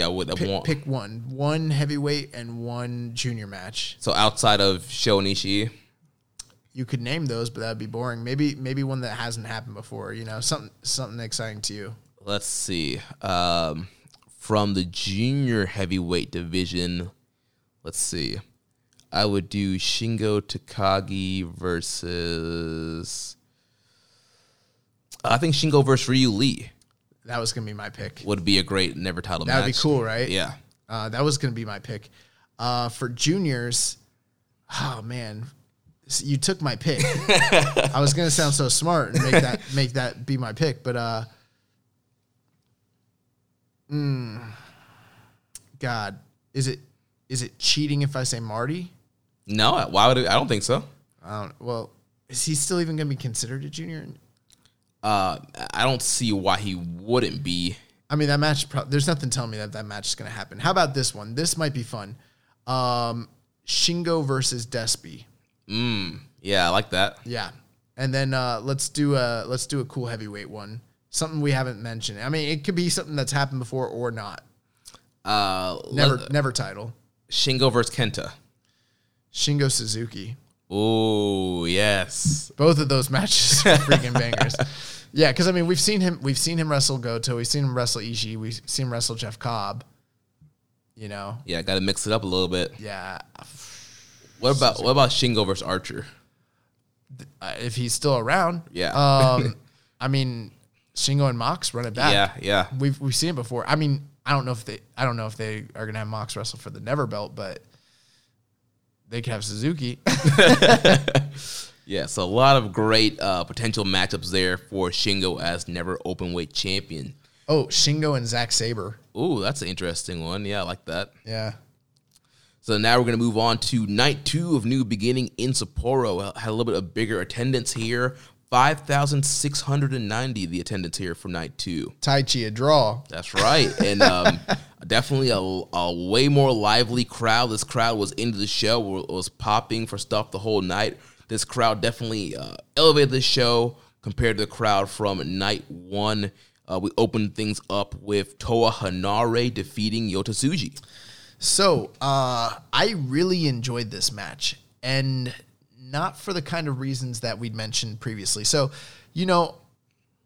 with the type of wrestler that Tsuji is, being a big bruiser and sort of being an imposing figure, I always kind of thought he'd be a good foil for Toa Hanare, and that they could have really cool matches. We even kind of envisioned maybe a similar story to the one Hanare had with Ishii a couple years ago or a year ago.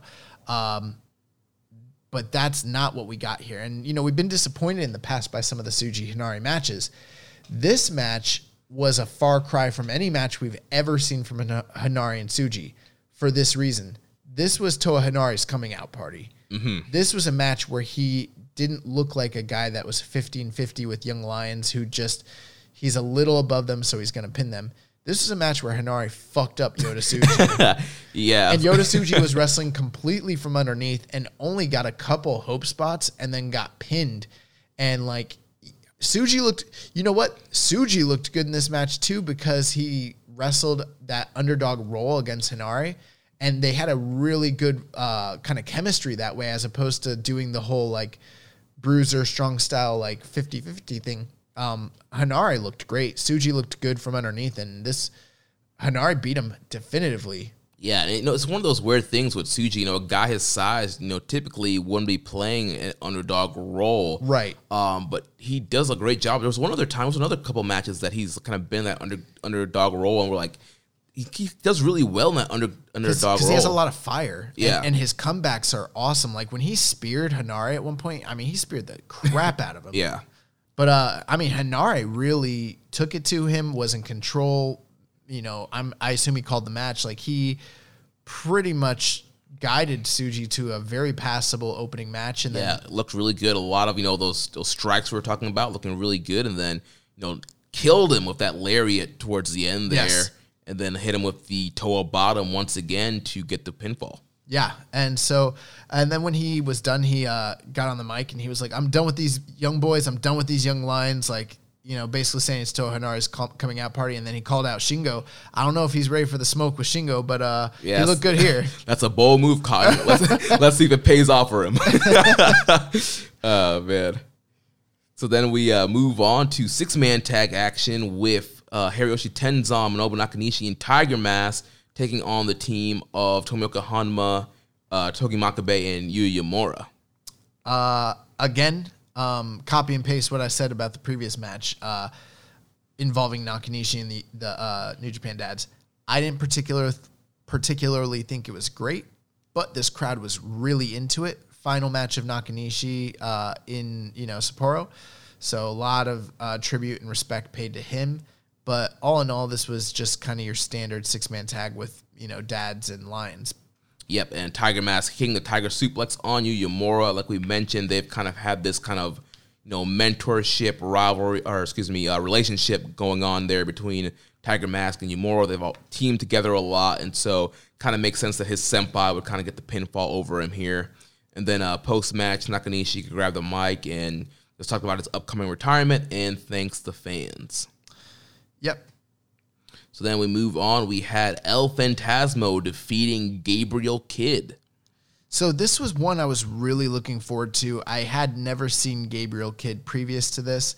You know what?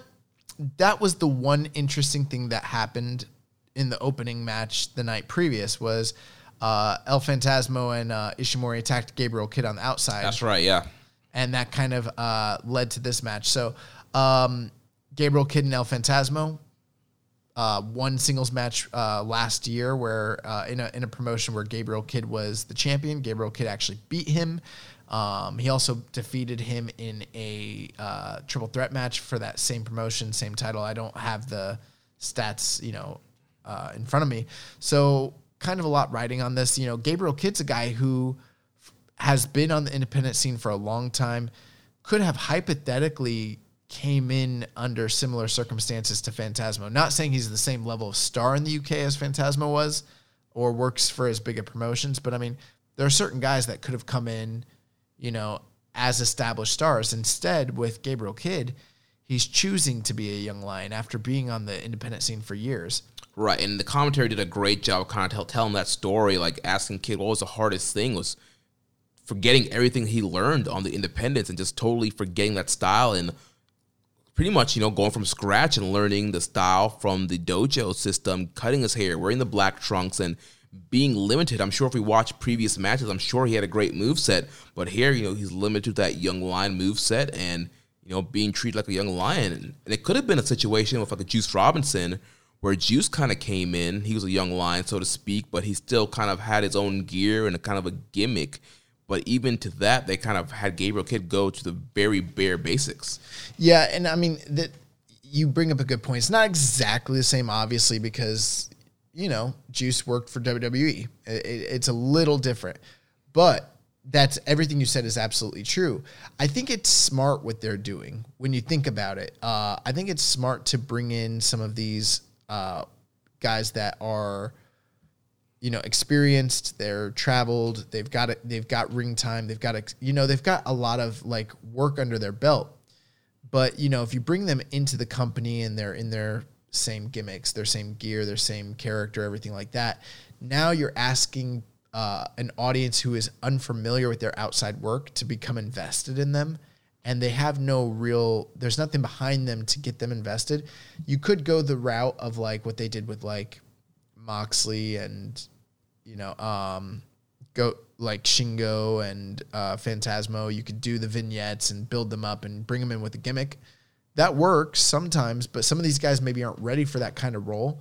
So I think it's smart when you take those guys and you break them down. You say, no, you're coming in as a young lion. Now it's like there's intrigue. Oh, he's a lion. Now there's a clean slate for people to actually, we know the young lion system works not only for training people to wrestle, but also getting fans invested into their story because they feel like they're with them from the beginning. Even if in some of these LA Dojo guys' cases, they're really not with them from the beginning. Right. The audience doesn't know that. You know what I mean? They feel like this is the beginning. They don't know Gabriel Kidd already beat Phantasmo and probably is a really well-established wrestler.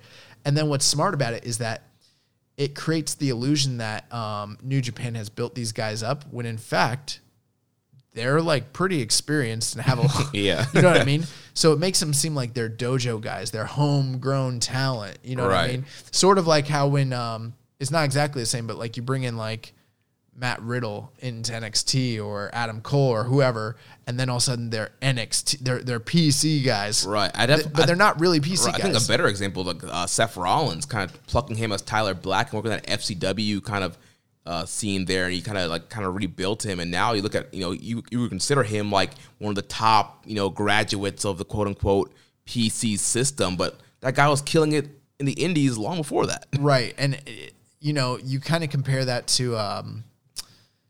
You compare that to like the 2002 OVW class, sure, Randy Orton and, John Cena and Batista, I guess to some degree. Sure, they'd had some experience, but not really. They really were like built from scratch and homegrown, But these guys that are coming out of the PC, in a lot of cases, almost none of them, very few of them are like literally, I mean, like Velveteen, for instance, is a guy that you could maybe make that argument about now, but the majority of the NXT stars, no, they all came off the indies, but like the general audience almost doesn't even really realize that anymore. You know what I mean?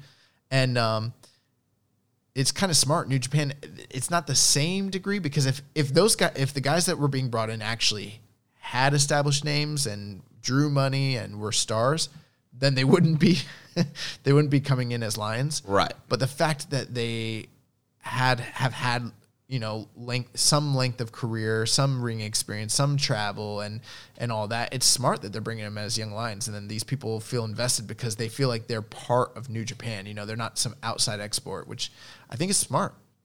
Yeah, so we had a question here from Reddit user DomHomie101 asking what our thoughts were on Gabriel Kidd here in this match.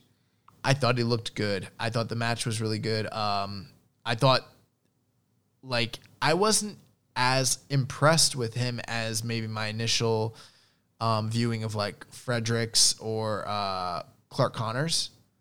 But he's not that far. He probably is just as good as them. This was just based off one match, and he was, in an underdog role against El Phantasmo. But he didn't look out of place. Yeah, I mean, he looked very good. I mean, he looked good, but good. Like you mentioned, it was not like a Carl Fredericks moment or a Clark Connors moment. Even like Alex Coughlin, I feel like all those guys are kind of a step ahead of him right now. But, it was a 9-minute match. He did the very bare, basic young lion moves. He was the underdog. He looked good in that role. There was one roll-up where I thought they kind of got me. I think Phantasmo was going for a Hurricane Rana. It was that the moment towards the end of the match. Yeah. And then he sat down on it and cradled him, and I was like, oh my God, they're going to give Gabriel Kidd a win over Phantasmo. But, it was for naught. Phantasmo actually pinned him with, what does he call that splash off the top? It's just a splash? Yeah, I don't think it has a name yet, but yeah, just pin him with the top rope splash. It's almost the same splash that Rey Mysterio does, the tadpole yeah. Splash. But, that was pretty significant that he beat Gabriel Kidd without having to use the CR2. Pinned him clean at 9 minutes. And then afterwards, Phantasmo continued to attack him. He did hit him with the CR2, left him laying. So, yeah, I definitely think they're planting the seeds there for kind of a rivalry between these two down the line. He's got good size, attractive guy, good look. He can work. He seemed to have a good connection with the crowd, good timing. I mean, he's a great prospect. This is a good get for New Japan. Yeah, definitely. So next up, we had a preview match for the Never Six-Man title match coming up this week at Korakuen Hall. I believe that match was on Thursday, I believe. It was the challengers, Hiroki Goto, Tomohiro Ishii, and Robbie Eagles taking on the champions, Shingo Takagi, Evil, and Bushi. This was a non-title matchup to get us hyped for the Thursday title match. Yep, so obviously with Goto, Evil, Shingo and Ishii coming off big singles matches the night previous. This was there's a lot of kind of animosity going into this. And then obviously with Eagles having defeated Bushi with, tapping him out the night previous as well. A lot of good stories kind of going into this match. And I thought this match really delivered. I'm excited. It's one of the first six-man tag title matches I've been excited for in a long time. Yeah, I really enjoyed this match. I was 3.75 on this match. I thought there's great chemistry between all six guys here. You got, six really great workers here, guys that always have great matches with each other. This is a great combo of these Chaos and LIJ guys. I'm really looking forward for that title match on Thursday, and I hope it's one of those situations where it's not one of those situations where the preview match is better than the actual title match. I'm pretty sure that title match is probably the main event of that Road 2 show, so hopefully it gets a little bit more time, a little bit more drama, more near falls, and I think it could probably be a 4-star plus match. Yeah, I mean, when it's given the fact that it's going to be the main event, it'll probably be very good. Is it from Korakuen? Yes. Yeah, I mean, it's going to be in front of the Korakuen crowd, so that they're also going to be really, really, really into it. But I mean, one thing I noticed is just we got a lot of Ishii Shingo on this match, and you would have thought that we would get more Evil and Ishii, more Goto and Shingo, and we did get some, but Ishii and Shingo seem to be a big highlight of the match. I don't know if it's just because they like to work together or if it's them hinting at something down the line, but I think the fact that Ishii defeated Evil, who is a stablemate and part of LIJ of Shingo's, not only does that qualify him because that's a quality win, but it's also a win over his, partner. So, I mean, logic tells me Ishii's right in line for a title shot against Shingo. Right, and we do have some big shows coming down at the end of this month with the Tiger Hattori retirement show and the Nakanishi retirement shows. Those three big shows at Korakuen at the end of the month. So you need some big matches for that. I could definitely see a Shingo Ishii never title match main eventing one of those shows. Anniversary show? Yeah, anniversary show's coming up in March. Japan Cup is coming up. I mean, There's a lot of things, but I really thought this match was great. And then we got a continuation of the stoppage of Bushi against Robbie Eagles, and that continued on this night as well. Yeah, similar finish, locks in that Ron Miller special. Bushi grabs on the red shoes and once again verbally submits. Yeah, so I mean, Robbie Eagles, they've last year we talked about how during the Junior Tag League that they were really heating him up in his run with Will Ospreay as the Birds of Prey. And a lot of people were heaping praise on Will Ospreay at the time. We're like, no, I mean, yes, Ospreay is great, but they're really gearing Robbie Eagles up for the future. And we've kind of seen that continue this year. Like I mentioned, he defeated Hiromu at the Road to Tokyo Dome. And now he's got 2 wins over Bushi. Bushi is a quality junior in that division, and he's tapped him out twice. He can't be too far off from a junior title shot. Definitely, yeah. Pinning Hiromu, these back-to-back victories over Bushi. I definitely see a title match coming down the line for Mr. Robbie Eagles. Then after this match, they had announced that the Guerrillas of Destiny had won the tag titles back at the New Beginning in Atlanta show, and we're going to talk about that just a little bit later. We're going to roll on here with Sapporo. So next we had Jon Moxley, Sho Yo, and Ryusuke Taguchi defeating Minoru Suzuki, El Desperado, Yoshinobu Kanemaru, and Doki. So I was completely wrong. I said last week that given the types of characters that were in this match, that this might end up being like shenanigans laced and kind of like a lot of comedy. There was some stuff to laugh at, but it was because of the dichotomy that you got where you had Jon Moxley and Suzuki just straight up going after each other. I loved when Jon Moxley was coming out through the crowd and Suzuki was just like, fuck that. And Yeah, he's like, I'm going to meet you, boy. yeah, and he met him like right in the freaking stands, which was awesome. But they never stopped. Like Suzuki and Moxley didn't care about the match. They didn't care about what was going on. They just kept going and just brawled. Literally the whole match. The match is happening in the ring, but those two are just still brawling outside the ring. And it was awesome. Yeah, like teasing like, table spots. And Oh, those table spots were scary, yeah. And you know what? Again, I don't want to toot my own horn, but look at what happened. The night before, when Moxley was trying to play Suzuki's game, trading holds, trading, shoot submissions and strikes, he got bested. In this match, when it was on the outside, it was still pretty close, but you could tell that there was an edge to Moxley battling him on the outside. That's his world. That's his game. And I think that they're leaning into that kind of prediction. So I feel kind of smart having said that. But, yeah, I mean, like Sho, Roppongi 3K and Taguchi, they're trying to have a match with like Despy and Kanemaru and Doki, and they all did stuff and were getting stuff in, but like the whole time Suzuki and Moxley are just brawling. And at one point towards the end of this match, Moxley and Suzuki are freaking brawling, and Taguchi gets in and he's trying to like assist Moxley, and both Suzuki and Moxley turn around, they kick him. Yeah, they boot him in the gut. And I was like, it was like Moxley didn't even realize who his partners were. All he knew is he just wanted to fight Suzuki, which I think is a smart way to go with Moxley, him kind of having that lone wolf, loner sort of character. We kind of wondered, like, how's that going to play in New Japan, because it's so faction-based. There's so many tag team matches. Well, in this case, it works perfectly because all he has to focus on is Suzuki, and his partners, regardless of who they are, it doesn't matter. All he wants to do is get his hands on Suzuki.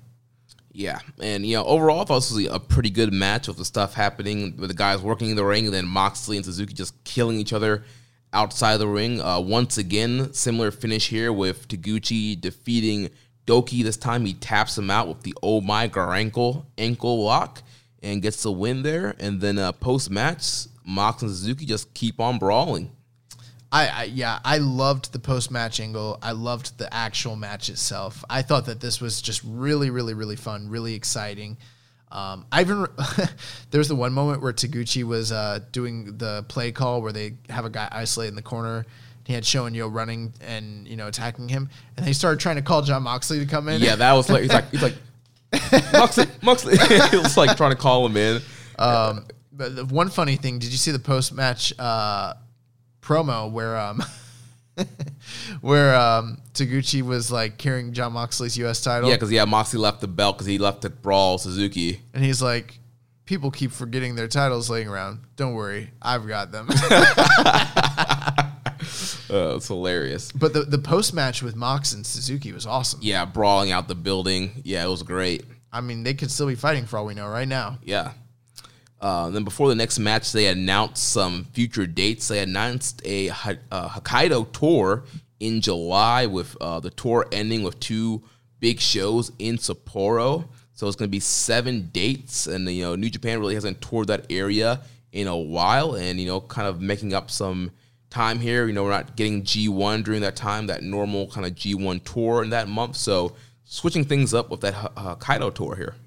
Yeah, it was all in Japanese, so I was like, I saw that they're announcing dates, and I was like, whoa, what's going on? Like, what? But then it was a tour of Hokkaido, so I was like, oh, okay, that's cool. Yeah, so it'd be interesting to see, how those shows are treated and what ends up being on those cards.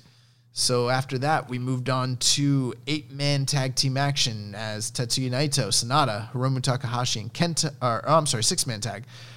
They defeated the team of Kenta, Jay White, and Taiji Ishimori. Man, I will say thank God for Hiromu and Taiji in this match. They definitely kind of brought a little bit of new breath to this match compared to the previous night. But once again, I mean, there was still a lot of shenanigans and heat and stuff like that. But this was fine. Like, I thought everyone worked fine. I thought it was your standard 6-man tag, and it didn't have like the slowing down and the and all that sort of stuff. But like, there was nothing that was, I don't know, man. Like, when Naito and Kenta were in the ring together, it wasn't like they were trading a bunch of shots or having like really good sequences. Sonata and Jay White weren't like working holds and doing, crazy chain wrestling. Like, there was nothing for me to sink my teeth into. It was just a match that seemed to be, it's just happening. And like, I'm like, why, based on these two matches, why do I care about Kenta, Naito, and Jay White and Sonata happening? I was more excited for another Hiromu Taiji match. That's what I left away with this match. Yeah, this match lost my attention. It wasn't as bad as the night before, but again, like, I don't know, man. Like, I just feel like Kenta, Naito, Sonata, those three in particular, and I guess Jay White too, but like those three in particular have been doing this for a long time. You know that you need to do something that's notable to kind of draw some attention or heat or excitement or something to build to the next match, but like, there was really nothing, man. Like, I was just like, I don't know. And it's so out of character for all these guys. You know what I mean? Like, it'd be one thing if the match, they're preview matches, okay? These are preview matches. So I don't expect them to, like, blow my mind and, like, have a classic or anything like that. Not far from it. But I expect them to do something story-wise. It doesn't even have to be an angle. It could just be, like, a moment in the match that shows us something, but there was nothing here. Am I wrong? No, you're absolutely spot on here. Part of me feels like, did I not pay enough attention to the match? Because I feel like there was nothing here. Right, and especially, too, with being an LIJ multi-man, on this show for years, we've praised, like, no matter what combination you put in for LIJ, 6-man, 8-man, 10-man tag, these guys always find a way to kind of gel together and have a really, great match. Usually, their multi-man preview matches are in that 3.5 to 3.75 range, and here, they've been just pulling out barely 3 stars. It wasn't the match quality that bothered me. The match was fine. And in fact, I thought this was your standard LIJ 6-man tag. It was fine. It's by the numbers. But nothing happened that made me anticipate the matches between these 4 individuals having singles matches down the line. So I'm just like, where's that element? Yeah. And it was missing. So hopefully, we got the matches coming up in Osaka. We'll give our predictions for that after we finish Sapporo. But yeah, I'm really hoping that these guys come out there, have their working boots on, have some great matches. With Kenta and Naito, I guess we'll talk about it. We'll talk about it we're going to do our preview, so that's fine. All right, so moving on, we had the semi-main event of the evening. We had the Rev Pro British champion Zack Sabre Jr. successfully defending his title against Will Ospreay, defeating him at 28 minutes via ref stoppage. Yeah, so there's always something that's very special to me about having the Rev Pro title defended in New Japan. I do understand that they need to start having some title matches of their own in England. That would be great. But, I don't know. Part of me is like a mark for like the history of wrestling. Like, I love, joint wrestling, joint promotions, World of Sport, that sort of stuff. And, the Rev Pro British heavyweight title does have its roots to being like, there's a reason they call it the undisputed British title, because at one point it was the undisputed British heavyweight championship for at least for a short period of time. So, I mean, it's a very important title over there. And, seeing it defended in Japan, like, and raised to new levels is always very exciting for me, especially with Zack Sabre kind of being that perennial champion. Will Ospreay, on the other hand, being a guy who's never held the title and kind of needs to add that accolade to his resume, I think that this was a great story. I really liked the VTR that they had prior to this, although Zack did mention, he said, Will Ospreay's never beat me in a one-on-one match, and he never will. Yeah, we kind of debunked that last week. Yeah, I looked at the hard numbers, and Will's definitely not leading the series, but he's beaten him 4 times. I think that they're kind of they think they're getting away with it because it's never been on a televised or pay-per-view level. It's always been like a PWG and XWX or right, something that's Progress. Kind of hard to get your hands on. Right. But with that being said, I thought that the story that they told going into this was really great. Zack Sabre being the submission master, Will Ospreay being the high flyer. And boy, did this match ever deliver. I said last week that I thought that this has a very good chance of winding up being the match of the month in February. But once I saw Shingo and Goto, I thought that was kind of out the window. I was wrong. This match, banger, freaking ruled. I was literally tempted to go the full 5. I'm not going to go the full 5, but I'm very tempted. I thought that this was a nearly perfect match. I loved it. Yeah, this match was freaking incredible. I also went 4.75 here. Just everything about this match was just great.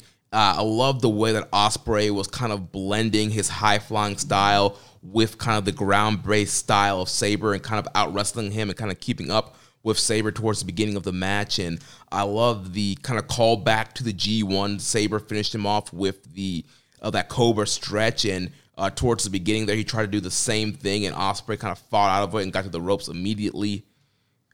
Yeah, I mean, a few years ago, there was a big movement, especially in the States, for like what people kind of deemed as being grapple fuck wrestling.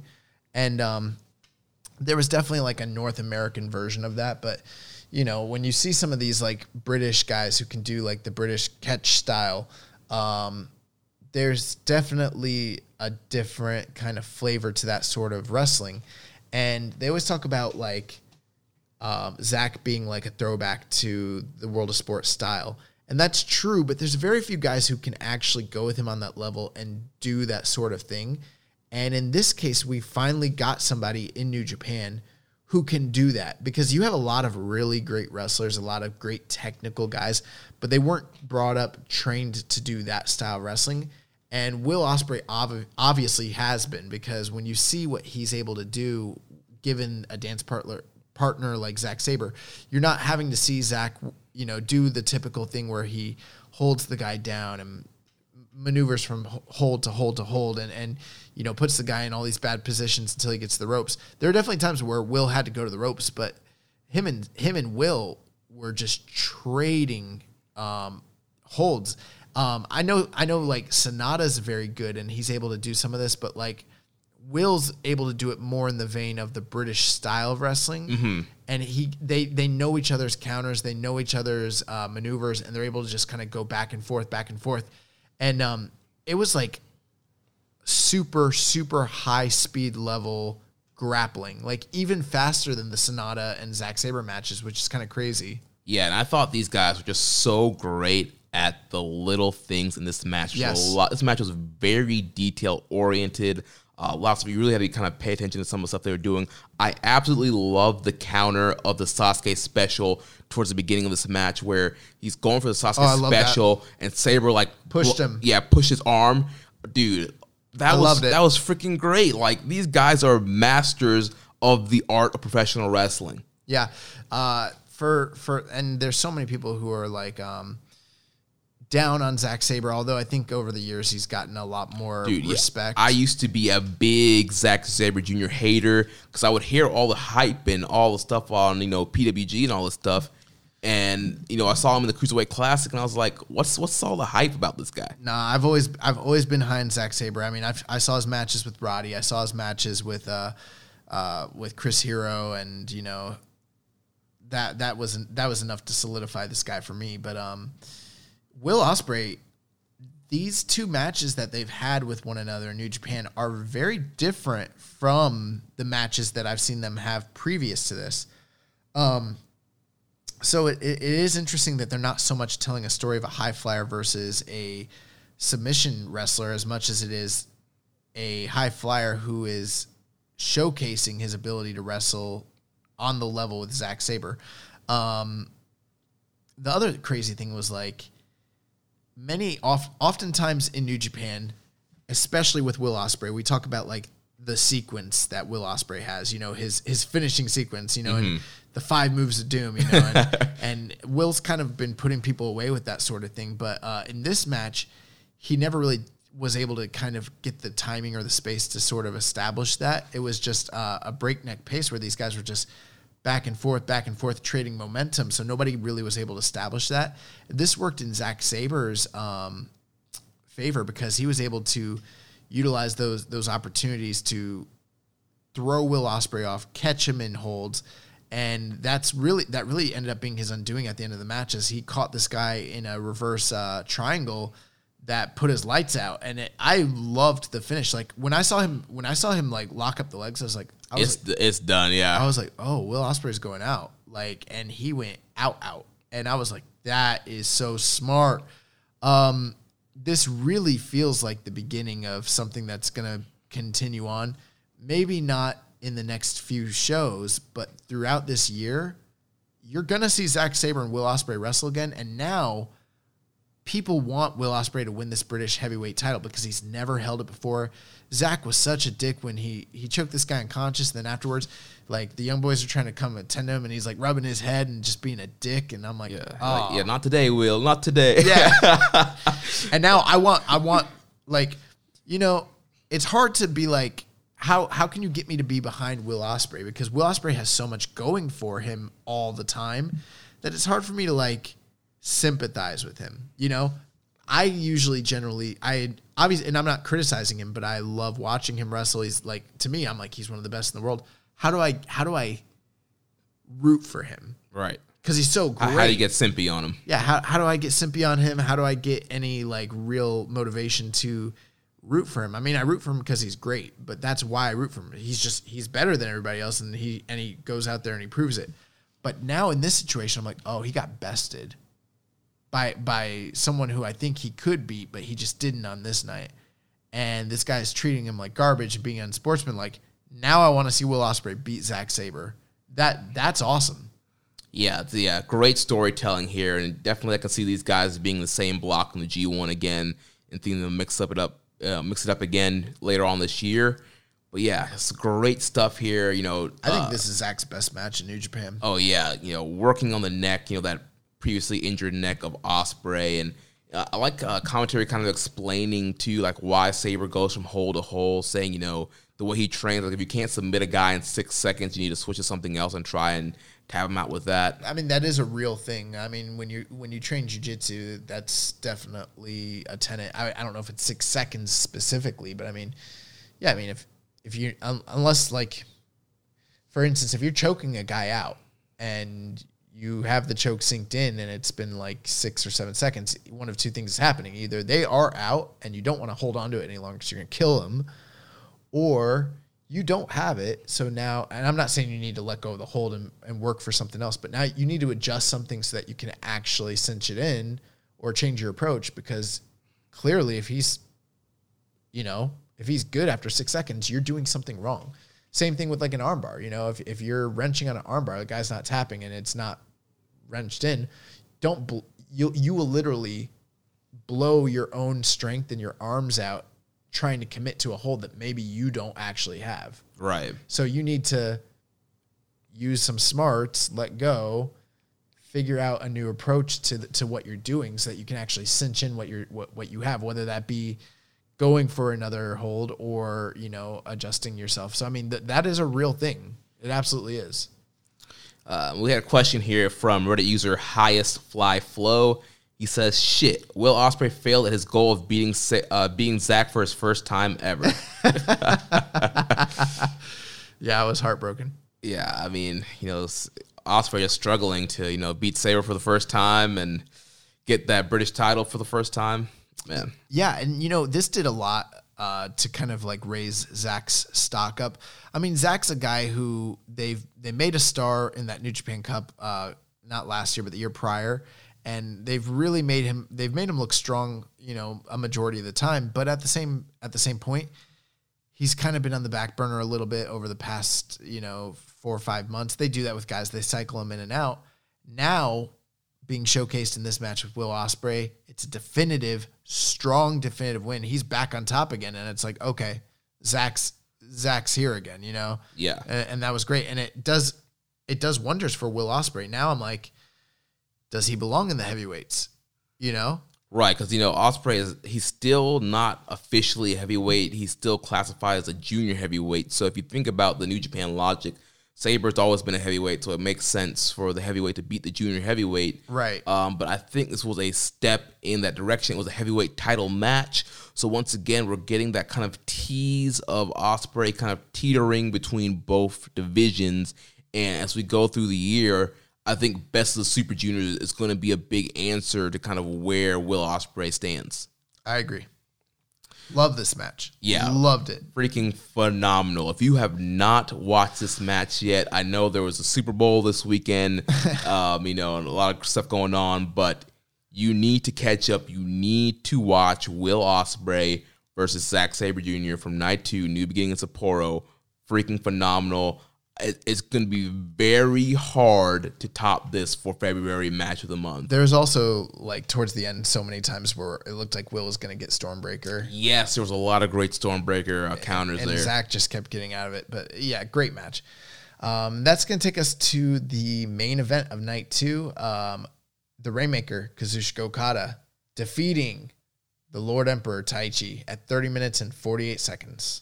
Yeah, before we talk about the match, let's talk about Taichi and being in the Sapporo main event and the attendance. And I kind of want you to tell the listeners kind of like what we were talking about off the air, just kind of why Taichi's been in these main event spots these last few years. Well, if you watch these shows and you notice the fan reaction to him, you notice that there are a lot of Taichi supporters, and even if they're not supporters, huge reactions to him, whether positive or negative, in Sapporo.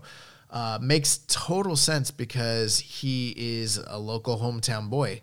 And over the past few years, as they've kind of progressed him in his role as a heavyweight and, given him titles and put him in the G1 and, kind of put him to the forefront of Suzuki-gun, they've given him opportunities to headline in Sapporo.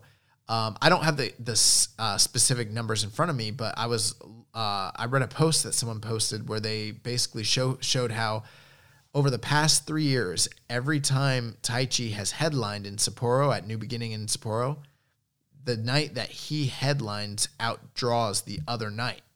So I was thinking about it, and I was like, why is it that every year after Wrestle Kingdom's over, you always end up with a New Beginning show, whether it's Naito or I think, trying to remember, who did he wrestle? Was it Tanahashi one? I think he wrestled Tanahashi in the New Japan Cup one year, but he definitely wrestled. Did he wrestle Naito 2 years in a row? He might have, yeah. He did, yeah. So he wrestled Naito both years, and both of those shows did really well. And I mean, you could definitely, Naito's a draw, so I mean, you could definitely put some of that on him, but then in this case, he's opposite of Okada. Now, you could just chalk it all up to the guys he's wrestling, but listen to the reactions that he's gotten all those different nights on those shows. I don't think that it's a coincidence that he's doing big numbers in Sapporo, and I think New Japan knows that, and that's why they're putting him in these prominent positions where, Taichi might not be able to draw, not that he doesn't draw, but he's not a main event player that can draw, say, in Tokyo necessarily, or what have you, at different places. But in this town, he is a big draw. So they put him in main event spots in Sapporo. It makes total logical sense at that point. And I'm like, that's why they keep doing it. I used to think it was because he wasn't getting prominent spots at Wrestle Kingdom, and so this was kind of the make good. Maybe there is an element of that, but it's because he's a draw there. Right. Typically the crowds are kind of 50-50. Let's go Taichi, go home Taichi. But in these Sapporo shows, it's like 90% let's go Taichi and a very small smattering of go home Taichi. And, being that hometown boy and being up against these guys like Okada and Naito in these big spots, these Sapporo fans, they want to see that hometown Hokkaido boy, get in there and mix it up with the top guys of New Japan. Yeah. So now let's talk about the matchup here. What are your thoughts on Taichi and Okada? I love this match. I thought it was really good. So I did thought the match was very good as well, but I don't think I loved it quite as much as you did. I went 4 stars flat here. Personally, for me, I felt like the match just went too long. This match went over 30 minutes, 48 seconds. It was your typical 30-minute Okada New Japan style main event. And for me, just after watching that already close to 30-minute Sabre Ospreay, just how phenomenal that match was, I just felt like this just went on a little bit too long for me. I felt like they could have accomplished what they were trying to do in 10 minutes less time than what they did here. Yeah, I mean, I definitely think that there's something to be said had they chosen to go that route. I don't think every single, main event in New Japan needs to be an epic and needs to go 30 minutes. And obviously we saw that kind of evidenced the previous night. I mean, those two matches on night one didn't go over 30 minutes.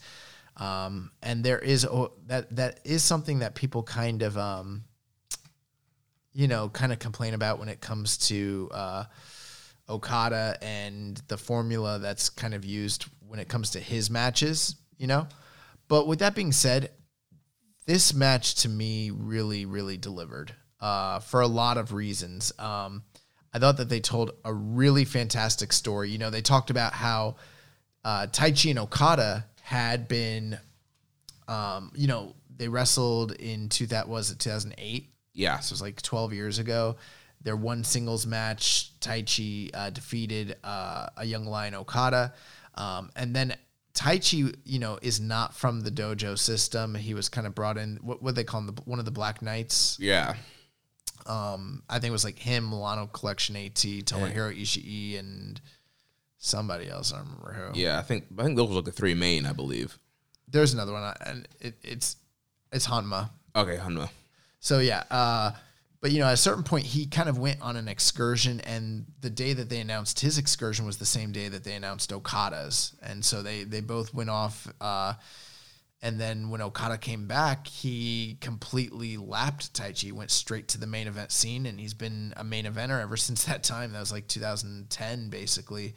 And all at the same time, when Taichi came back, he kind of found himself in the exact same role that he previously been in.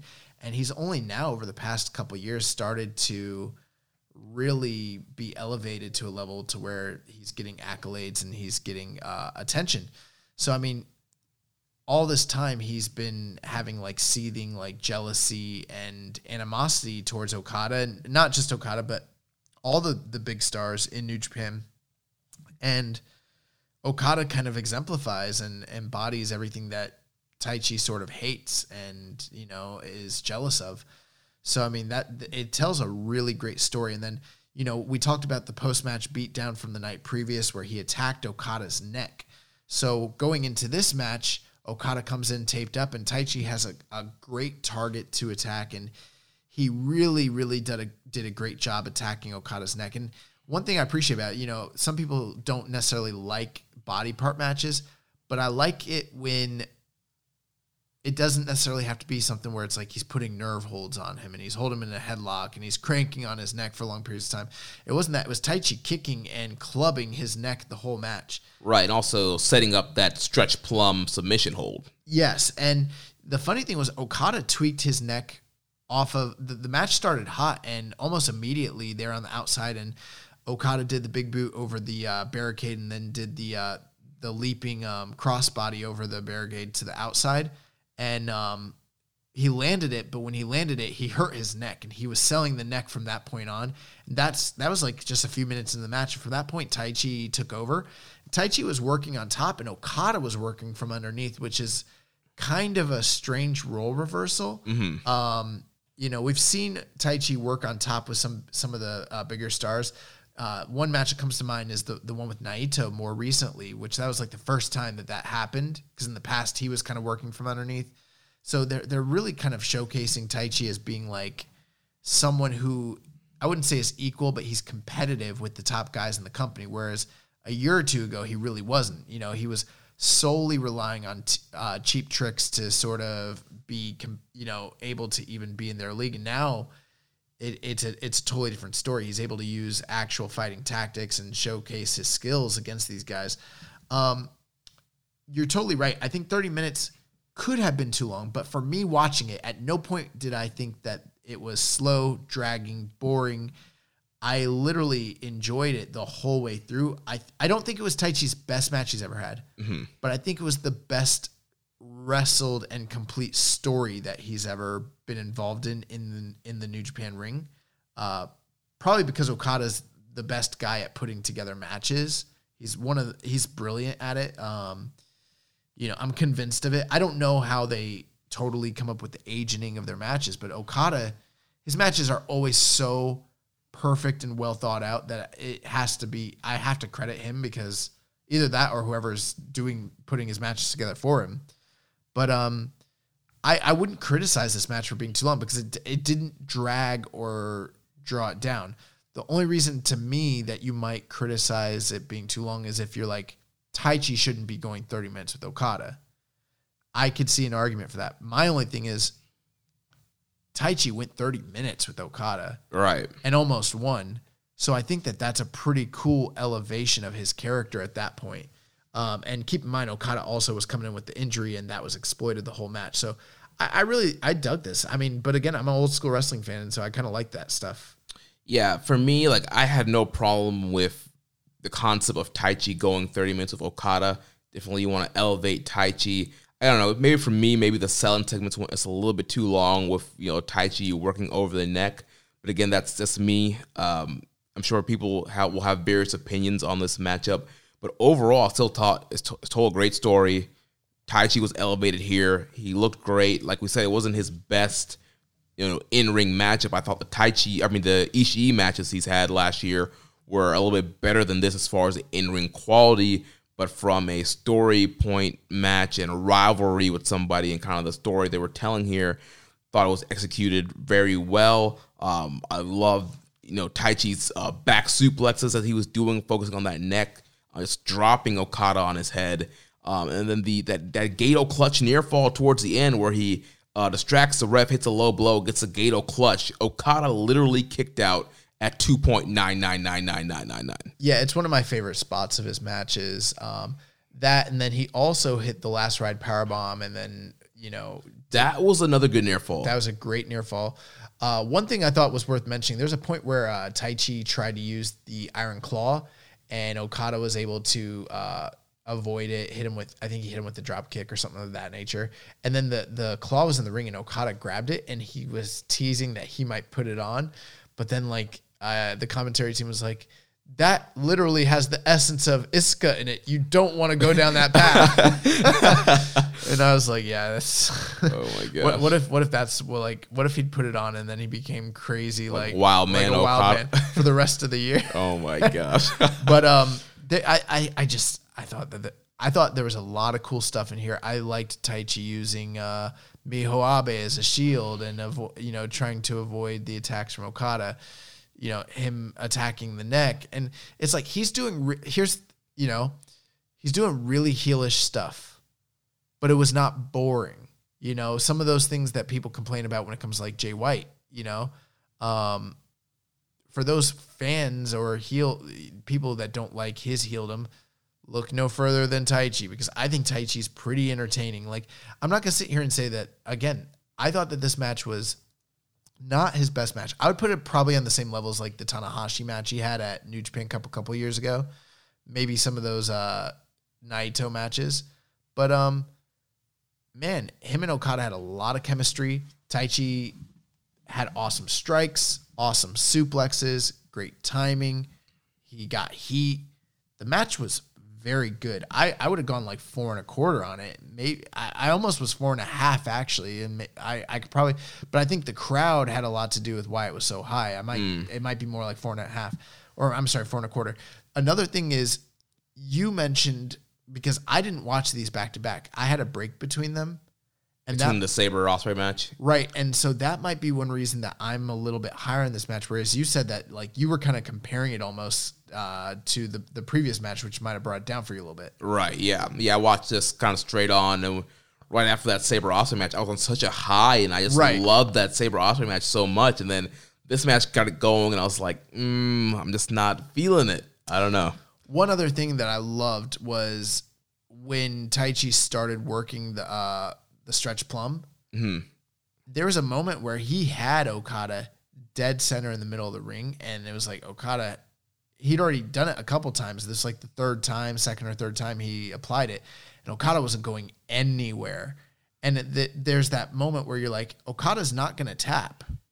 But we just saw a referee stoppage the match before. Mm-hmm. And so it creates that element of doubt in the next match that's like, it could happen again. Okada's neck is injured. He's not protecting himself. He's not moving. He's nowhere near the ropes. And Red Shoes did an incredible job being like almost acting like he's going to stop the match. Yeah. And I was like, oh, this is so smart. So yeah, good stuff overall. I still think it's a great match. We're a little bit like a quarter or half off on star rating wise, but overall, thought it was a great stuff for Taichi here in the main event. I'm glad they delivered. I mean, and I'm going to throw some more praise on Taichi here in just a moment, but I mean, like, there's a lot of times where they give him the opportunity. Sometimes he's inconsistent. Sometimes he really delivers, and sometimes he really shits the bed. And I was like worried that might happen here, but it didn't. Him and Okada had a great match, and I thought it was a very good main event. Now let's jump into some questions here. First question from Reddit user Primetime Pope. What are they doing with Taichi? Does this mean Okada will get a double title shot because Taichi is now the last barrier for title shots? And what does this do for Taichi? Okada gains nothing from winning here because Taichi's last big match was a loss to Naito. Now Taichi beat up Okada that one time, so they have a singles, and Taichi loses. Taichi continues to spin his wheels. Where does this get anyone except making Taichi look like a bumbling villain again? I would disagree with almost that entire statement. I see the logic of what you're saying, so I'm not like, oh, you're an idiot. No, not far from it. And I think in some wrestling companies, this would be very sound logic. But I think in New Japan, we've been trained to kind of look at things a little bit different than this. It's like Taichi is not on Okada's level. Okada's, again, the ace, and Taichi's never had a main event or a singles match with Okada. So, I mean, just the fact that he's main eventing in his hometown against Okada does huge wonders for him. I don't think it means Okada's going to get a title shot because Taichi's the barrier. I mean, Taichi can't be the barrier. You just said so yourself that he lost in his previous feud to Naito.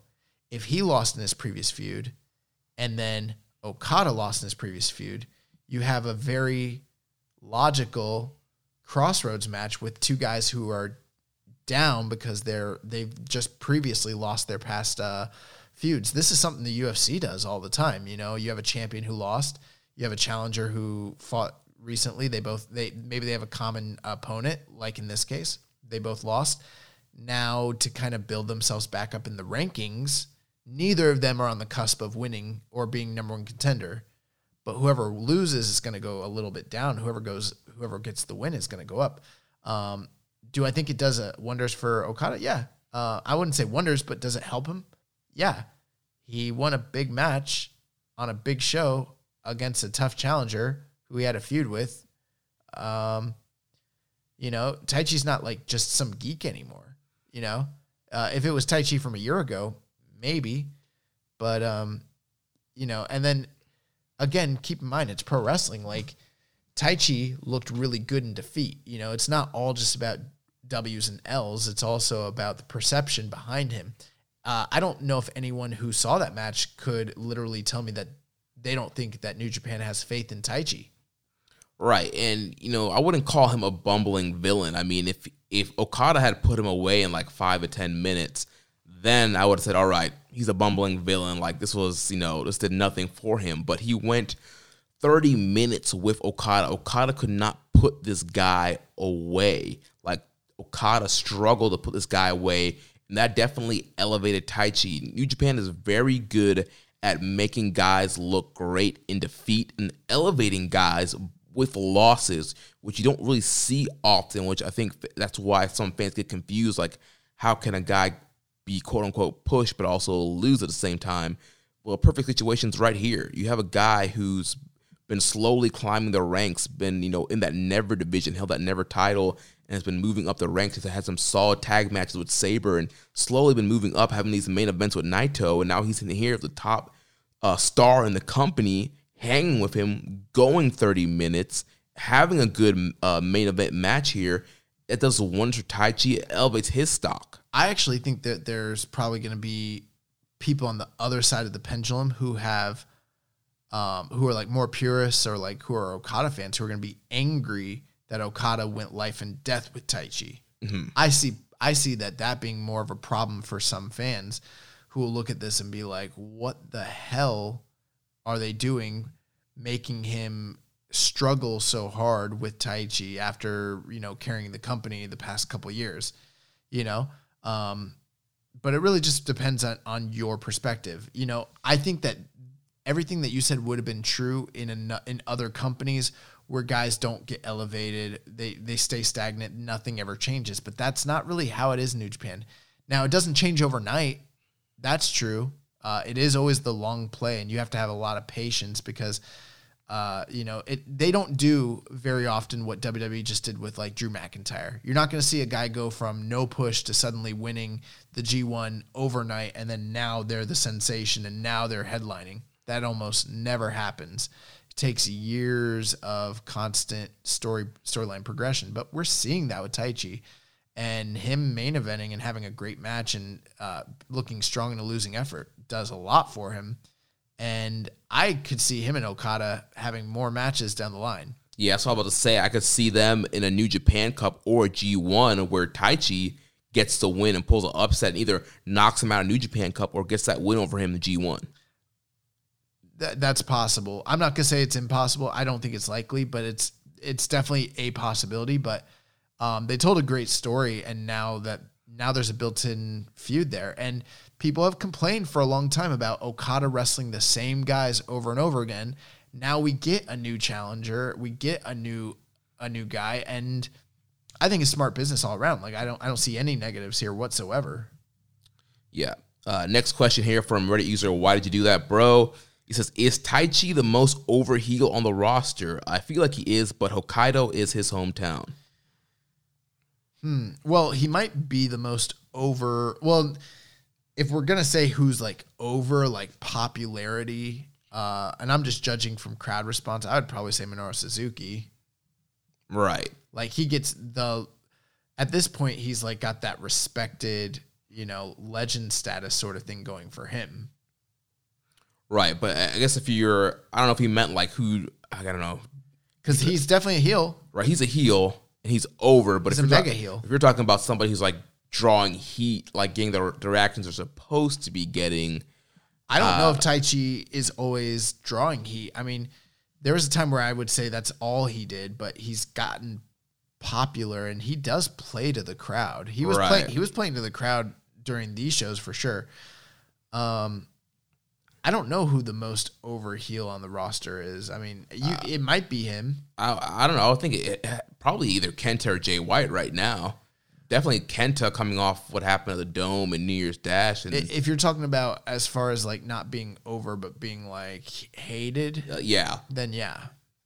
But I guess it's kind of hard because when you're saying like normally when you say over, you're thinking popular, right? But I'm thinking heel. When you're over as a heel, a lot of times that could mean like you're over because you're doing a good job and you're getting the heat and people hate you as a heel. No, that's why I said Suzuki, because I thought he literally meant popularity. Right, and I'm not sure which way he meant here. Right. But yeah, if you're talking just popular, I would say Suzuki. But if you're talking about like somebody who's actually like drawing heat right now. Well, Taichi definitely isn't the most hated. Right. He's in between. He does get heat, but he also has an undercurrent of fans both abroad and, domestically that really support him now.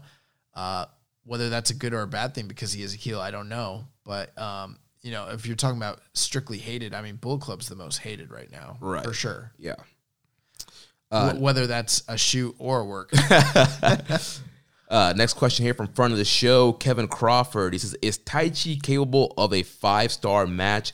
And was this the main event with Okada his best effort to date? I think he is capable of a 5-star match. We haven't seen it yet, but he's had some really great matches before, and given the opportunity, I really do think he could have one for sure. I think I've seen that in him personally. I mean, you look at the level of how many dance partners has he had great matches with now at this point? Ishii, Naito, Okada, Tanahashi, Will Ospreay, Goto, Michael Elgin. That's like 7 dudes right there off the top of my head. And he's had multiple great matches with some of them. So it's hard to kind of deny that he's not at the level. You know what I mean? Now he's never had one yet, so I'm not like copping from him like that. But at some point we have to sit back and say, this guy's a lot better than he's gotten credit for based on his past reputation. Do I think it's his best effort to date? Like I said earlier, I don't think it's his best match he's ever had, but I think it's the most complete performance I've ever seen from him. I think it's the best wrestled match I've seen of him, if that makes sense. Yeah. As far as he's capable of 5-star match, I mean, you never say never. I just don't know when we'll see it and who it will be against. I mean, he's already wrestled a lot of the top guys and has not gotten that 5 stars. I mean, it's definitely possible. The right story, the right guy, the right main event. So I'm not gonna give a hard out no, but a lot of those weren't main events, though. Right. And a lot of them were times where he wasn't being presented as a serious or credible guy.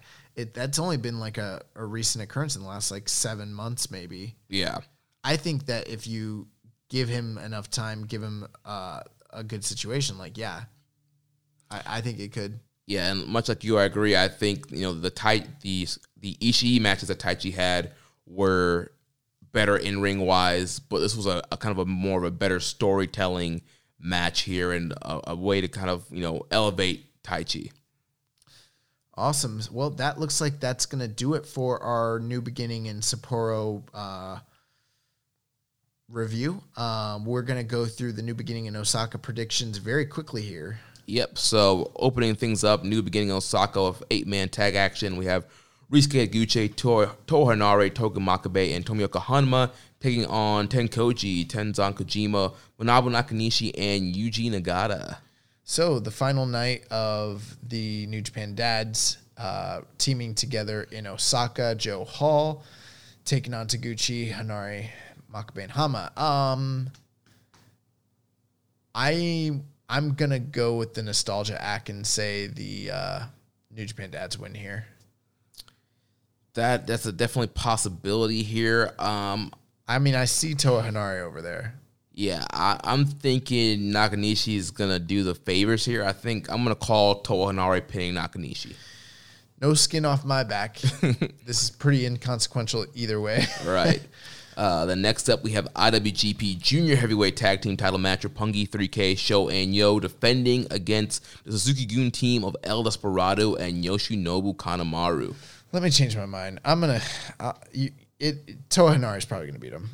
That probably is what's going to happen. So I will agree with you. As far as this tag team title match goes, I'm going to predict Roppongi 3K retaining their belts.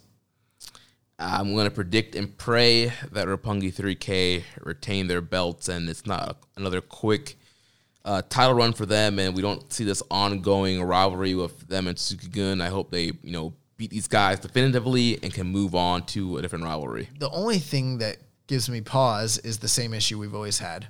Once Roppongi 3K beats Suzuki-gun in the junior division, who's left? I guess you go back to Phantasmo and Taiji.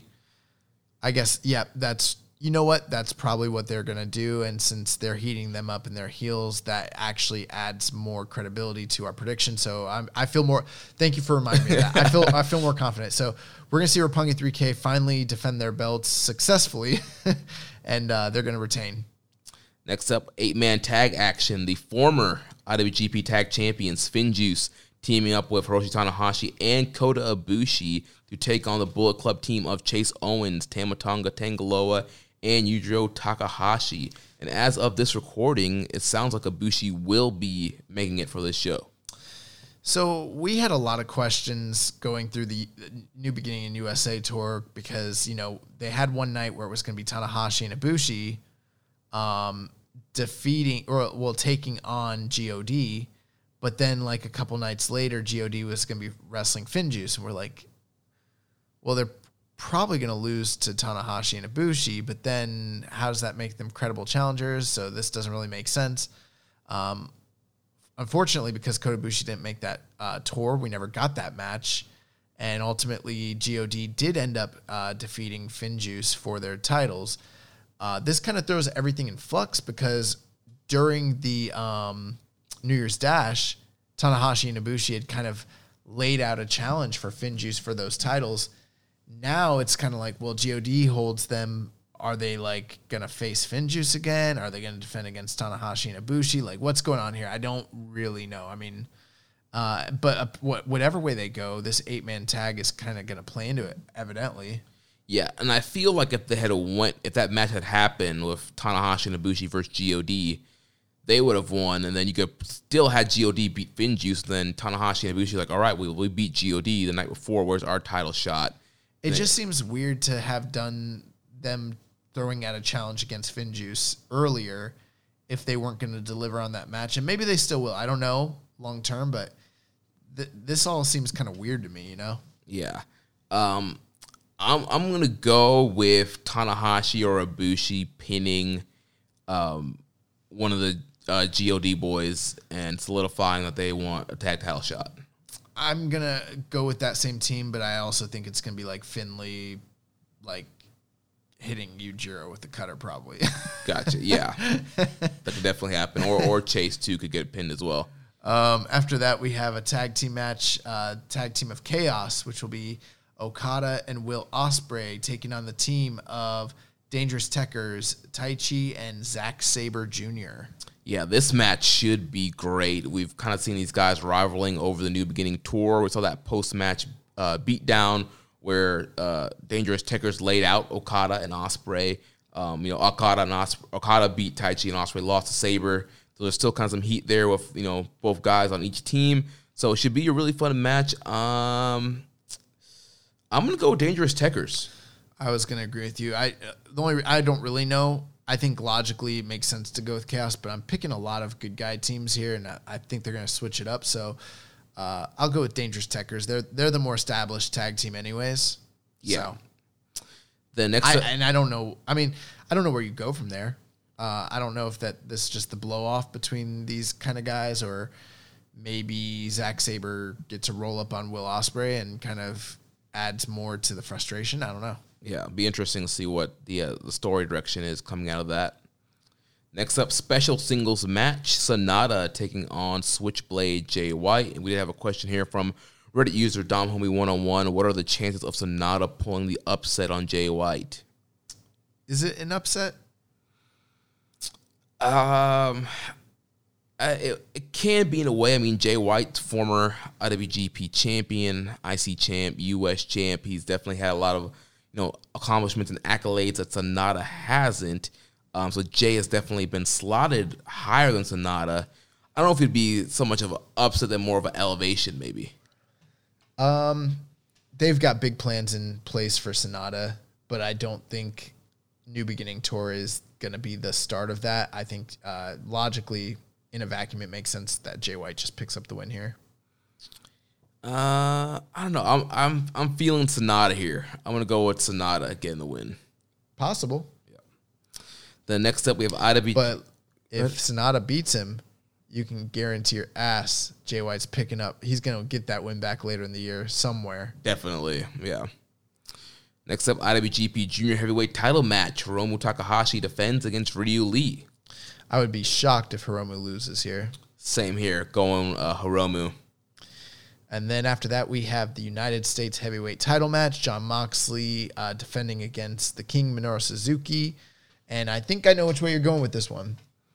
Yeah, I'm going with the Death Rider here, Jon Moxley. It seems like they really want to keep that U.S. title on him and kind of make him the face, quote-unquote, of their U.S. division, even though he can't defend it in the U.S.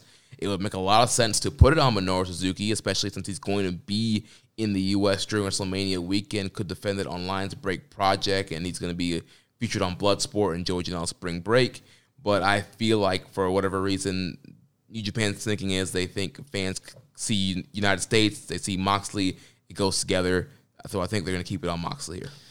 That all does make sense. I also think that having the title on Minoru Suzuki would make sense for many of the same reasons you just mentioned. The fact that Suzuki can defend the title in America, the fact that Minoru Suzuki is a big star in America and has that kind of cachet.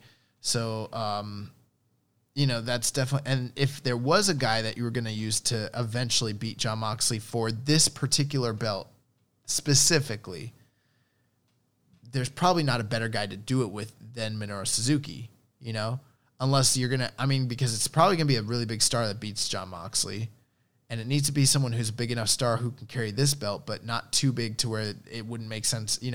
Okada's not probably going to carry the U.S. title, you know what I mean? Right. So I think it makes sense for Minoru Suzuki.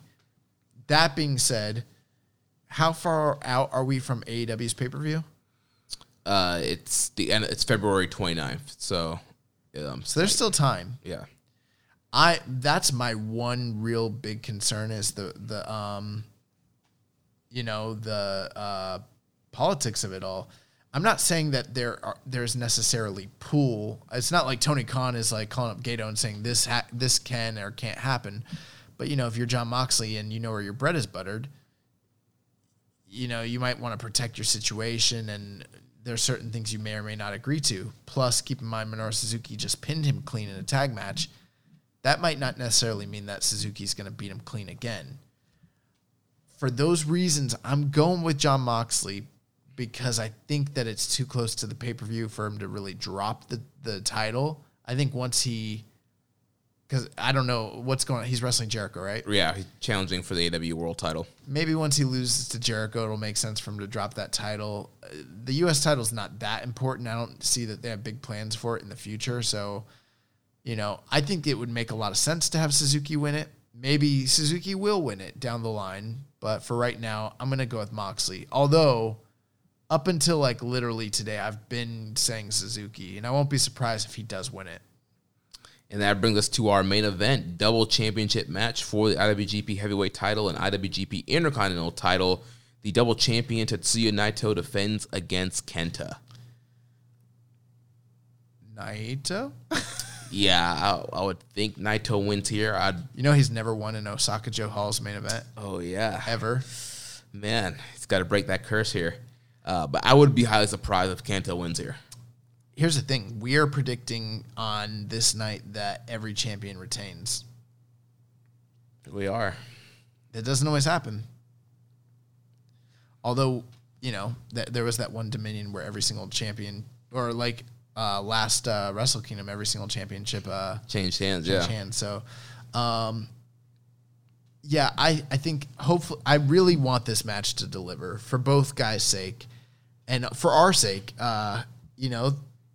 If they were gonna run that crazy of an angle at the end of Wrestle Kingdom and kind of have Kenta forever steal that moment from Naito, because that's what he did. He stole that moment forever. We can never get that golden roll call back.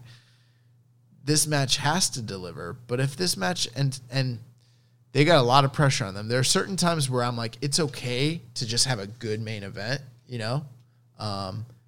but there's a reason that this is in Osaka Joe Hall. There's a reason. These guys can't go out there and have a mid-main event. It has to be a great main event for both of their sake.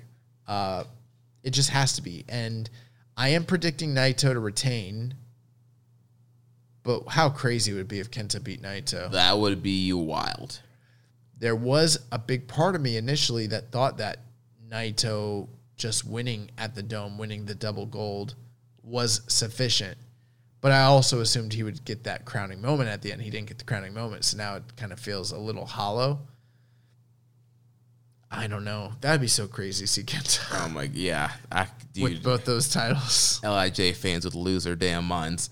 I think Naito, he has to retain here, and I'm hoping it's going to be a good match. They're following Mox Suzuki and Hiromu Ryu Lee, so they're going to have some tough work cut out for them here.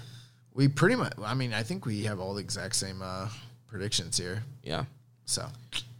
And then real quick, just a small update. New Beginning in USA. We've mentioned it several times now. So in that Atlanta show, New Beginning in Atlanta, we had the team of Guerrillas of Destiny due to Jato's help defeating FinJuice to become the new IWGP Tag Team Champions. And we had a lot of questions about this. First from Reddit user Just a Little Bear 01.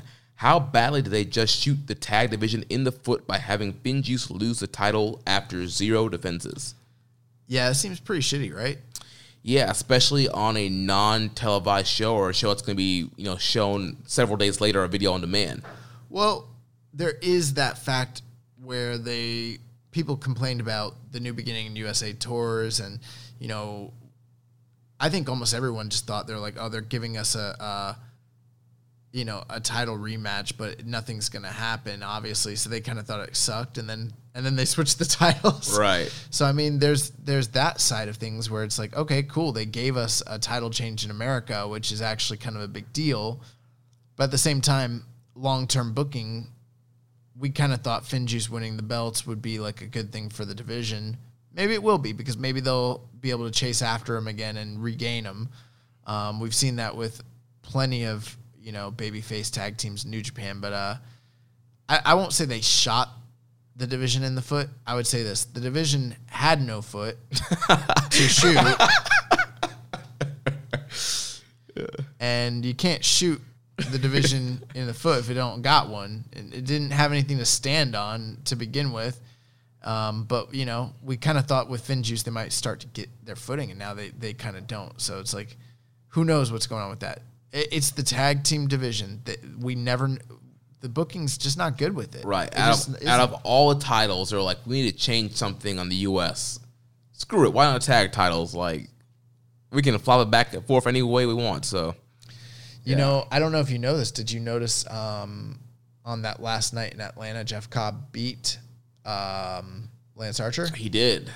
So a lot of rumors, that's Archer's last match. He's on the way out, and, Cobb's going to be doing more dates with New Japan. So makes a lot of sense. Yeah. And we kind of thought that they were heating up Archer for like a big title challenge. Yeah. Next question here from Reddit user Rambone Slam Pig. He said, what did Juice do to Gato? Did he run over his dog or something? We will never know.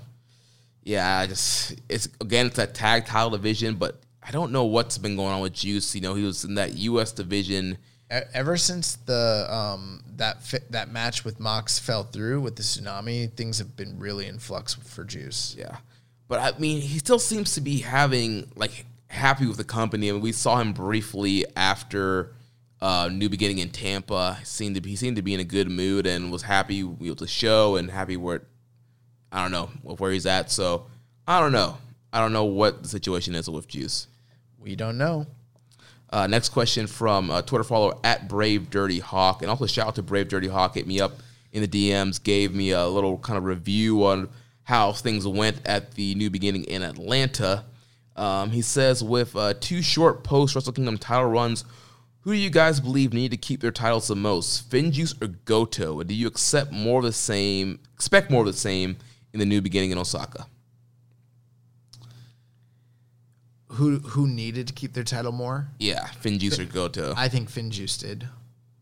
Yeah, I mean, they came off that big World Tag League victory, had this big victory over GOD in the Dome. It would have been great for them to at least get one defense on a big show, kind of really, do something different with that tag division, but it wasn't the case here. I mean, the Never title always changes hands. Goto, this was his 5th time holding it. It was not a big deal for Goto to lose the belt again. I'm not sure what he means by do we expect more of the same. I'm guessing if he might be asking, do we expect more title changes? Yeah. And I think based on what we said earlier, no, I don't think any of the titles are changing. Although, if any of them do change, the one that I think is, if I were to rank them, I would go in this ranking. Number 1, the junior tag titles. Number 2, the U.S. title. Number 3, the double title. And number 4, the junior title. I feel the most confident the junior title is not switching. Yeah, I'm about the same with you right there. So. And then last question here about New Beginning in USA. It comes from a friend of the show, Dan Coffin. He says, do you feel the New Beginning America shows were a collective success, failure, or somewhere in between? I don't have a clear answer on that, to be honest with you, because we do know that they didn't draw the way that they maybe had hoped that they would, or at least that's kind of what I heard on the latest Wrestling Observer. Whether that means were they lucrative, like did they actually profit, I don't know. I know, generally speaking, the fans that were in attendance had nothing but positive things to say about all the different shows. So that's a good thing. That's a positive. But will it lead to better turnout in the future, more subscriptions, more people buying merch, more people, paying attention to the product and attending these shows or getting their friends, to be made aware of it? Like, I really don't know if it's going to make a dent at all in their brand, here in the States. So it's really hard for me to say whether it's been a success or a failure because I don't know the financials on it. Ultimately, it's what I think I've always said. I think it's fine that they run these shows. If it's something that's a bad business decision for them because of, like, it spreads the talent too thin, that's not good. If it's costing them too much, that's not good. But ultimately, it is an antiquated system. They need TV, period. Yeah, and I would like to see some of the final attendance numbers and merch number and gate numbers to kind of really truly analyze whether this was a success, failure, somewhere in between. But just based on what we've been hearing, I'm kind of leaning in between. I mean, you've had, this tour from an in-ring standpoint, great shows. Everybody's been happy with the shows like you mentioned. I saw a ton of people buying merch. I know I bought a lot of merch in Tampa. So I think from that standpoint, it was good. But as far as, lack of availability of watching these shows on New Japan World, and would that have mattered? I think it would have made them feel a little more important to the viewing audience. I think the reality is that they weren't important. They were good shows for the local audience, right? Really good house shows, but they're not important for the overall storyline. They're inconsequential, right? Except for that Atlanta show. So it's kind of like, why put them up live? Like, that would be, sure, it'd be convenient, but I don't know that anyone's gearing up their New Japan World to watch that stuff live, except for right. I'm not saying put up live, but at least have it. Like, none of these, some of the Miami show I think is up now, but nothing else is. Or but even if it went up, like, let's say on a 2-day delay, does anybody really care? Yeah. I know we care. Yeah. Like you and me. But does anybody want to see that Mysterioso versus, Alex Coughlin match or whatever they end up doing? Like, no, like, it doesn't matter. These were just pretty much New Japan presentations for local audiences. They just might happen to go up on New Japan World, which is fine.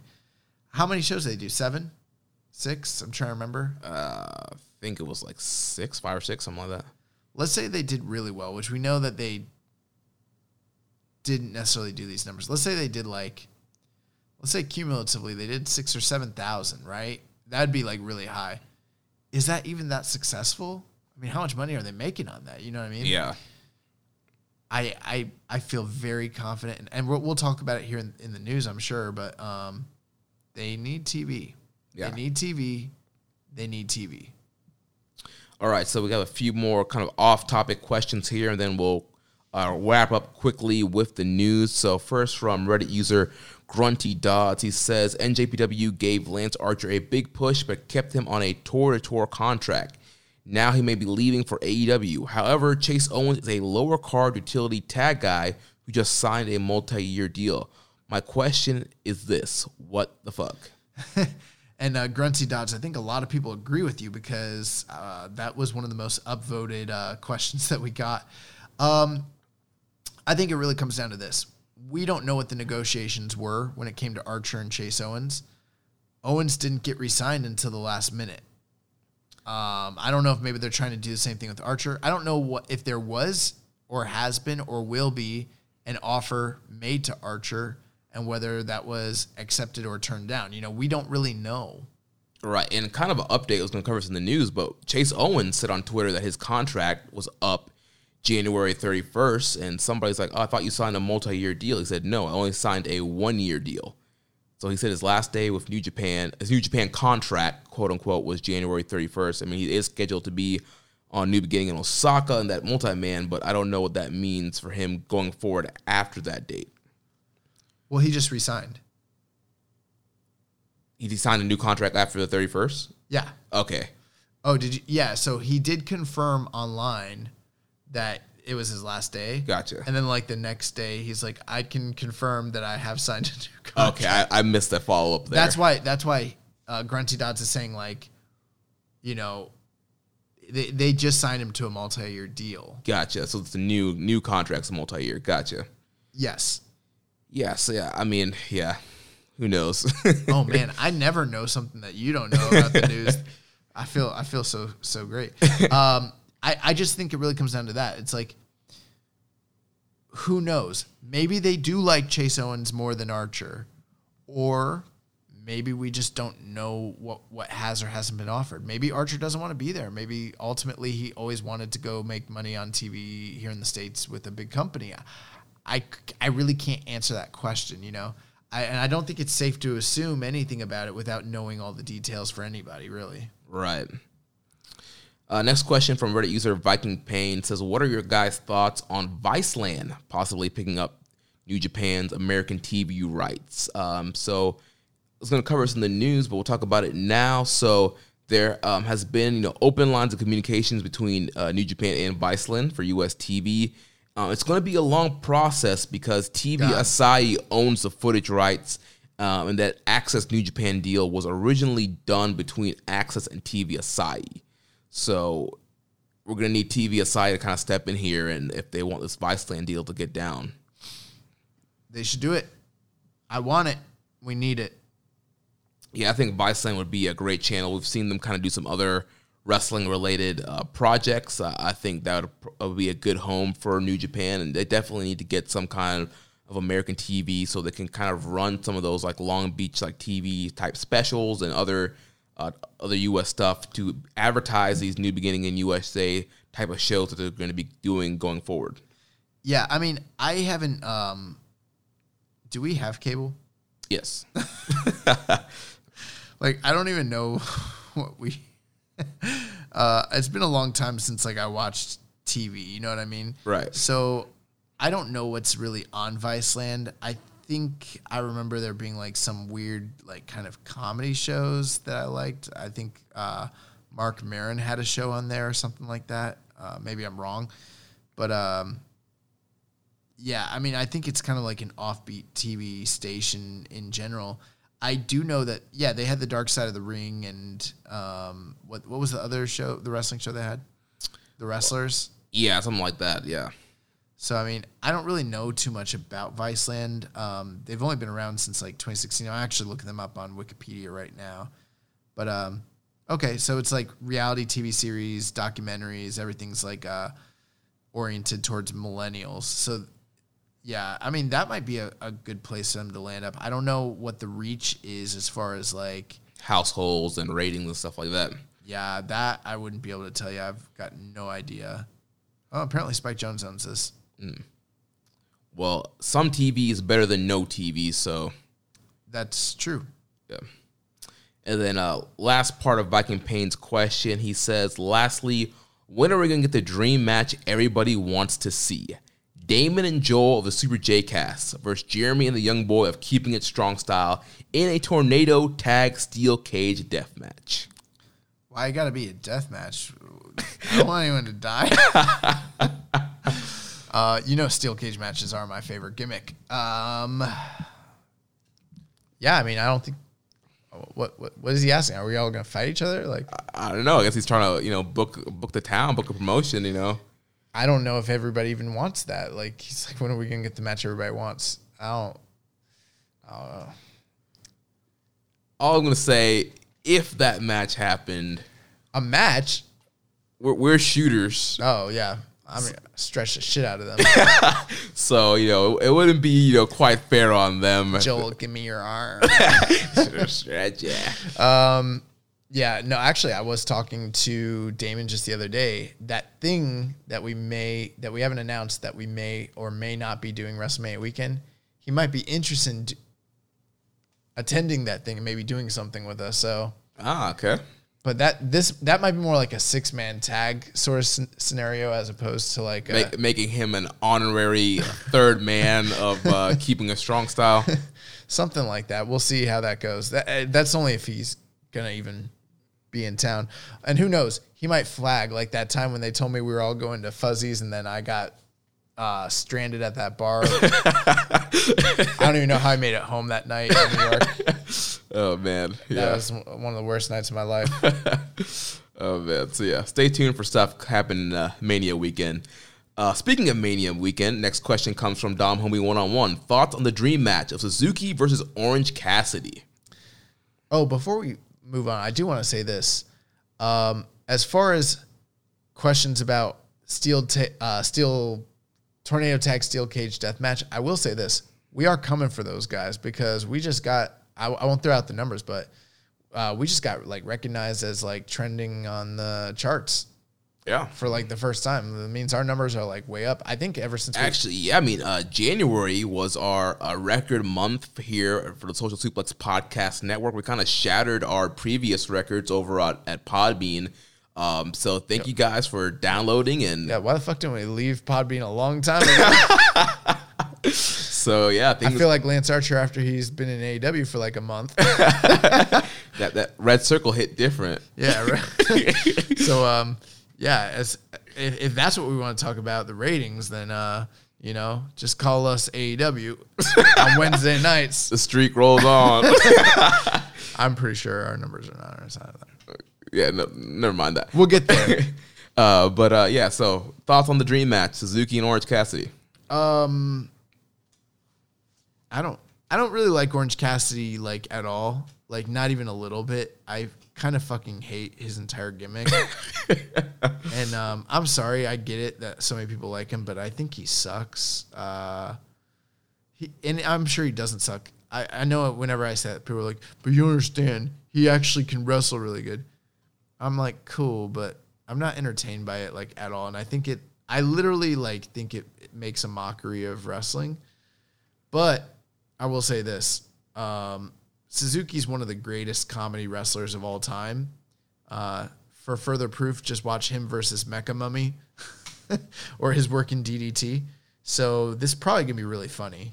Yeah, this is going to be hilarious. And it's Joey Janela's Spring Break. I love Spring Break. It's going to be a wild and wacky night, and this totally fits the theme of those shows. And so, yes, it's not going to be your, 4.5-star Suzuki WrestleMania weekend match, but it's going to be very fun. It's going to be super ironic, and I think it's going to, leave the fans happy. I did see a funny fan art somebody did of the Royal Rumble, and it was like when Brock meets Orange Cassidy, and it was like Brock Lesnar taking him to Suplex City, and while he's like getting suplexed, he's got one hand in his pocket, and the other hand is like he's doing a thumbs up. And he's like completely relaxed while he's in the air. Oh my gosh, that's hilarious. He also asked us, "What are your guys' early New Japan Cup predictions?" I'm going with Sonata. Dude, I'm gonna do something completely out of left field. Great O'Karn. Okay. Cool. Thoughts on? I'm going with Sonata just based off history. Like this man gets closer and closer over here. He's got to win one eventually, right? Right. Thoughts on Jericho trying to get Ospreay some AEW dates? Yeah, so this was kind of mentioned in the Observer that Jericho was trying to work some U.S. dates with Ospreay, but Ospreay wanted to stay loyal to New Japan, turned it down. I can definitely see why Jericho would do that. Ospreay's top wrestler in the world, phenomenal worker. It would be a great matchup. It would draw. It'd be a great payday for Ospreay. So I definitely understand why he would want to do it, but Ospreay wants to just focus on New Japan right now. So yeah, and kudos to Will Ospreay, because that's not the door we're trying to open. We're trying to open the door this way, not the door that way. Right. Suddenly everyone's going to be working for AEW.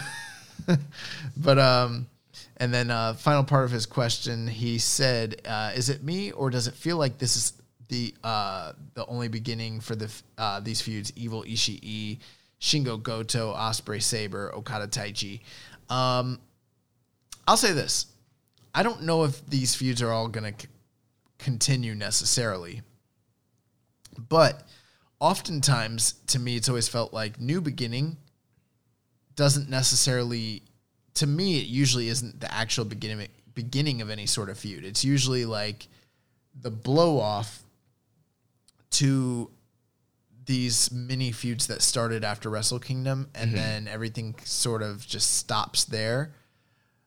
It's very rare because we go automatically into New Japan Cup. There's not really a lot of room for like feuds to kind of progress afterwards, you know? Right.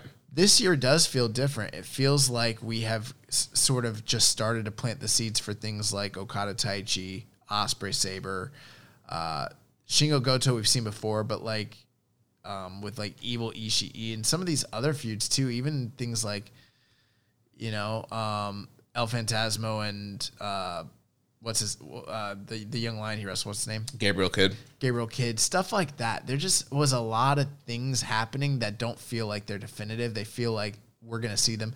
I know in New Japan, they don't typically do the thing that WWE does where it's like you have a 3-match series over 3 pay-per-views 3 months in a row. Like they don't really do that, but you will get feuds that will maybe over a 6 or 7 month period, you might get 2 or 3 matches. That happens pretty regularly. And even over the course of years. So I wouldn't be surprised if a lot of this stuff does continue on in some form or fashion going forward. It feels like it will anyways. Yeah, I wouldn't be surprised to see any of these kind of feuds pick back up. Maybe we'll see some New Japan Cup action with some of these feuds. Some of these guys could be in the same G1 block. We'll definitely... I even think like Moxley Suzuki feels that way. I think Naito Kenta feels that way too. And I wouldn't be... I'm sure Sonata and Jay White are going to wrestle again down the line. So it all feels like these are all fresh matchups that you can do again later on down the line. It does feel like it's the new beginning for a new phase. I think that everything was really leading up to Naito's win, and now that Naito's win, that story arc's over. We are moving into like a new phase of the company. Right. Next question here from Sir Sam. He says, Robbie Eagles is challenging for a belt this week, and he would be the first Aussie to hold a New Japan strap, the glorious Never 3-Man. Are there any other major markets that haven't had a champion? Do you think that they will make anything of this achievement? I don't know of any major markets that haven't. I know Canadians have held the titles. Right. We've had Kenny Omega, Elgin.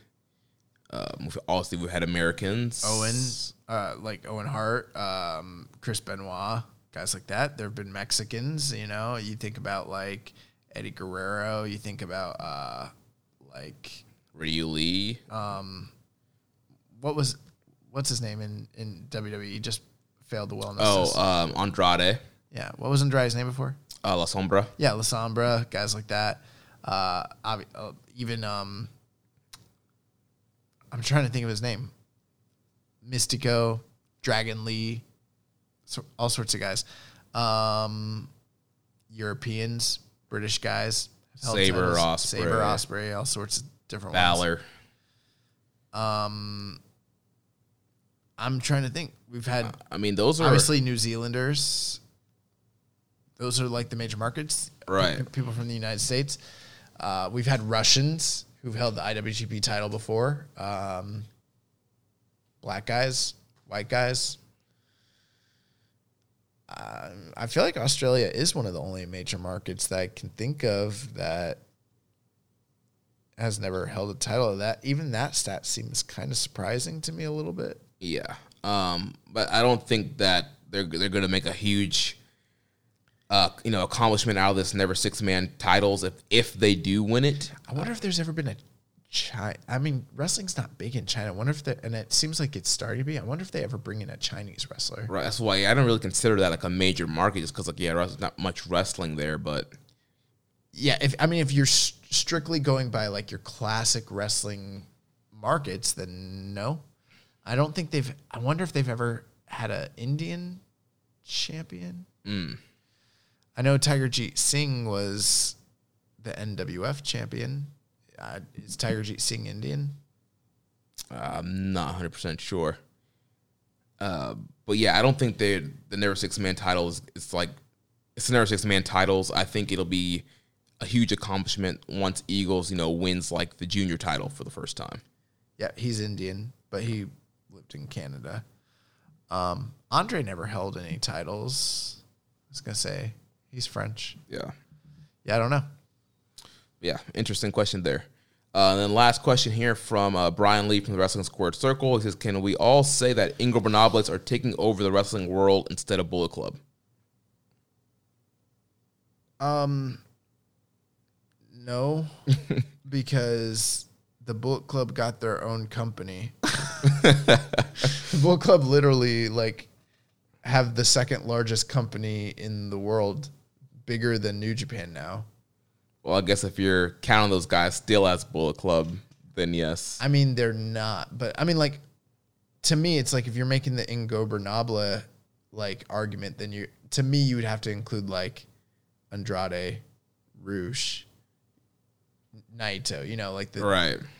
But then if you do that for Bullet Club, it's Adam Cole, AJ Styles, Balor, the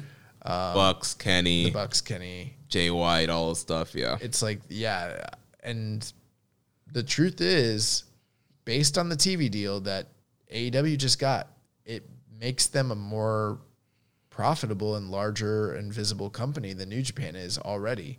They are now the second biggest company. They have a larger share of the marketplace. Yeah, which is crazy. That is crazy. Just so Happened much, so quick. Yeah, it did. All right, so now we just have a few last news items here. So we know we have the Lions Break Project 3 coming up in Tampa. Along with that, there's going to be some special New Japan Pro Wrestling booths at the WrestleCon convention. There's also going to be a Tanahashi meet and greet. So if you fail to meet Tanahashi during the New Beginning in USA, you can meet Tanahashi at WrestleCon here in April in Tampa. I've never paid for a meet and greet in my life, but when that bonus money hits, I might need to go to that one. Marty Scurll, he challenged Jay White during the New Beginning in USA, and Jay White has accepted the challenge, so it's official. Marty Scurll versus Jay White for Super Card of Honor. Recently announced for that show also are appearances by Kenta and the current NWA World Heavyweight Champion Nick Aldis. If Nick Aldis has an important title defense on that show, I might go. He might. Let's see. We talked about the Viceland deal. We talked about Jericho and Ospreay, and we talked about Chase Owens. And last few things here. Let's see. We talked about Suzuki Orange Cassidy. There's a couple of Ring of Honor news items here surrounding Ryu Lee. So Ryu Lee will be challenging PCO for the Ring of Honor World Championship at Bound by Honor on February 28th. And then at the 18th anniversary pay-per-view on March 13th, Ryu Lee will be defending his ROH TV title against Bandito. So that's definitely one to circle and keep your eyes out for. And then to wrap us all up, a couple quick things for other news that's outside. I think it's just good to kind of mention it real quick. So what's the name of the company that just bought Noah? Cyber Brain? No, Cyber something. I didn't have this here. Hold on here. Well, Noah was just purchased by the same parent company that owns several different wrestling properties, including DDT, which that partnership, they're not working together necessarily, but there is going to be some synergy between the two of them because Noah's already been featured on DDT's streaming platform as early as just last week. And that company, that parent company that owns them is actually larger than Cyber Agent. Oh, that's right, Cyber Agent. Cyber Agent's a major media conglomerate, similar to not unlike Sinclair Media Group owning Ring of Honor. So that is a huge move and change in the landscape of Puroresu. And it also plays a lot into what was going on a few months back with WWE trying to purchase up different companies. And you're kind of seeing a consolidation of these major wrestling players with Bushiroad buying Stardom and now Cyber Agent buying Noah. It's kind of they're kind of playing defense against companies moving in from the outside. Another big thing was MLW just announced a partnership with Dragon Gate. Yeah. So I'm wondering if MLW is going to be doing something WrestleMania weekend with Dragon Gate. I've heard that MLW is staying away from WrestleMania weekend. Yeah, I don't think they did so hot last time. Yeah. But that's a big deal because they did previously have a partnership with Noah, but it looks like that's dead in the water. Now they're with Dragon Gate. And I think that changes a lot of the dynamics, especially since MLW's like tied to the crash in Mexico, and now Dragon Gate kind of creates a different dynamic for working relationships. And then one of the biggest news stories, it doesn't directly affect New Japan, but it affects the wrestling world in general. WWE fired their two co-presidents, Michelle Wilson and George Barrios. And their stock plummeted over 20% overnight. And so with that happening and WrestleMania season on the, coming up, plus the launching of the XFL, things are in chaos over in Titan Sports. So anything that happens with that stock, anything that happens on like when it comes to that company's market share, it definitely affects the rest of the wrestling world. So I think people really need to keep their eyes on what's going on with WWE and see how that might have adverse or positive, effect on what's going on over on this side of things. Right. Like whether you hate them or love them, WWE is still the biggest wrestling company in the world. They are the leader in the industry, and a lot of what the world thinks and how businesses react happen with what they think about WWE. So the worse WWE does, the harder it's going to be to get money for people to put New Japan up as a TV property and actually help them gain traction. So, I mean, the worst thing that could possibly happen to any of these companies is like the worsening of business for WWE, honestly. Yeah.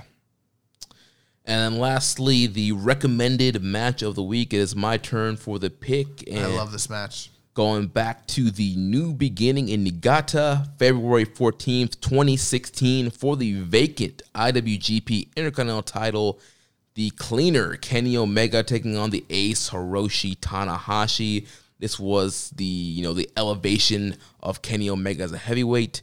Shinsuke Nakamura was leaving the company. He was the current IC champion. He did not drop the title before he left. They stripped him of the title and decided to have this vacant IC title match.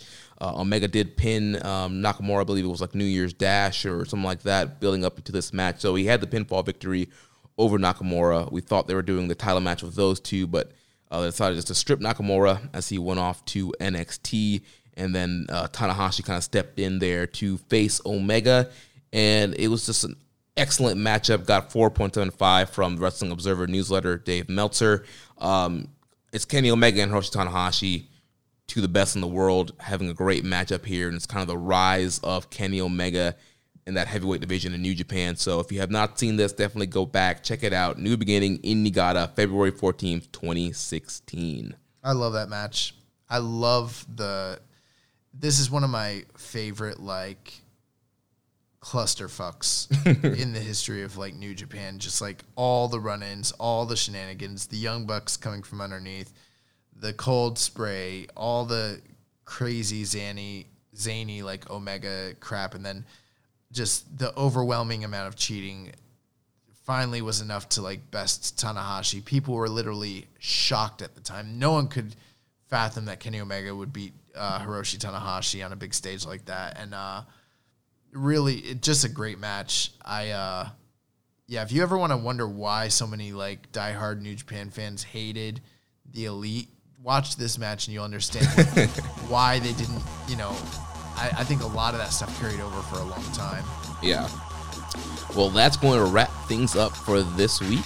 Next week, we'll be back with our review of New Beginning in Osaka. If you enjoyed today's show, please consider making a donation. Visit socialsuplex.com/donate and click on the donate button under the Keeping It Strong Style logo. You can make a one-time or monthly donation. Make sure you connect with us on social media, on Twitter. The show is at KI Strong Style. Also follow us at Social Suplex. You can follow me at Jeremy L. Donovan. On Facebook, we are facebook.com/Social Suplex, facebook.com/group/Wrestling Squared Circle. On Instagram, we are at Social Suplex. On Reddit, I'm the Pro Black Guy, and Josh is Keeping It Strong Style. You can email me, Jeremy, at socialsuplex.com. Make sure you check out all the other shows on the Social Suplex Podcast Network. On Sundays, we have One Nation Radio, hosted by Rich Latta and James Boyd, and they just dropped their 2019 One Nation Radio Award, as long as also they had some of the contributors kind of give their top matches of 2019. So Josh and I are both featured on there, so check that out. On Wednesdays, we have the Ricky and Clive Wrestling Show from Scotland. Every other Wednesday, we have our podcast dedicated to independent wrestling. Grown Men Watch This Shit, hosted by Jeremy Tate and Chris Bryan. On Fridays, we have Get in the Ring with Danny and Beast Mike. And Saturday, we have All Things Elite with Floyd Johnson Jr., Amy O, and Tiffany. Don't forget to subscribe and leave a rating and review. And we will catch you next week on Keeping It Strong Style, the ace of podcasts. Thank you for listening to Keepin' It Strong Style. We'll see you next time.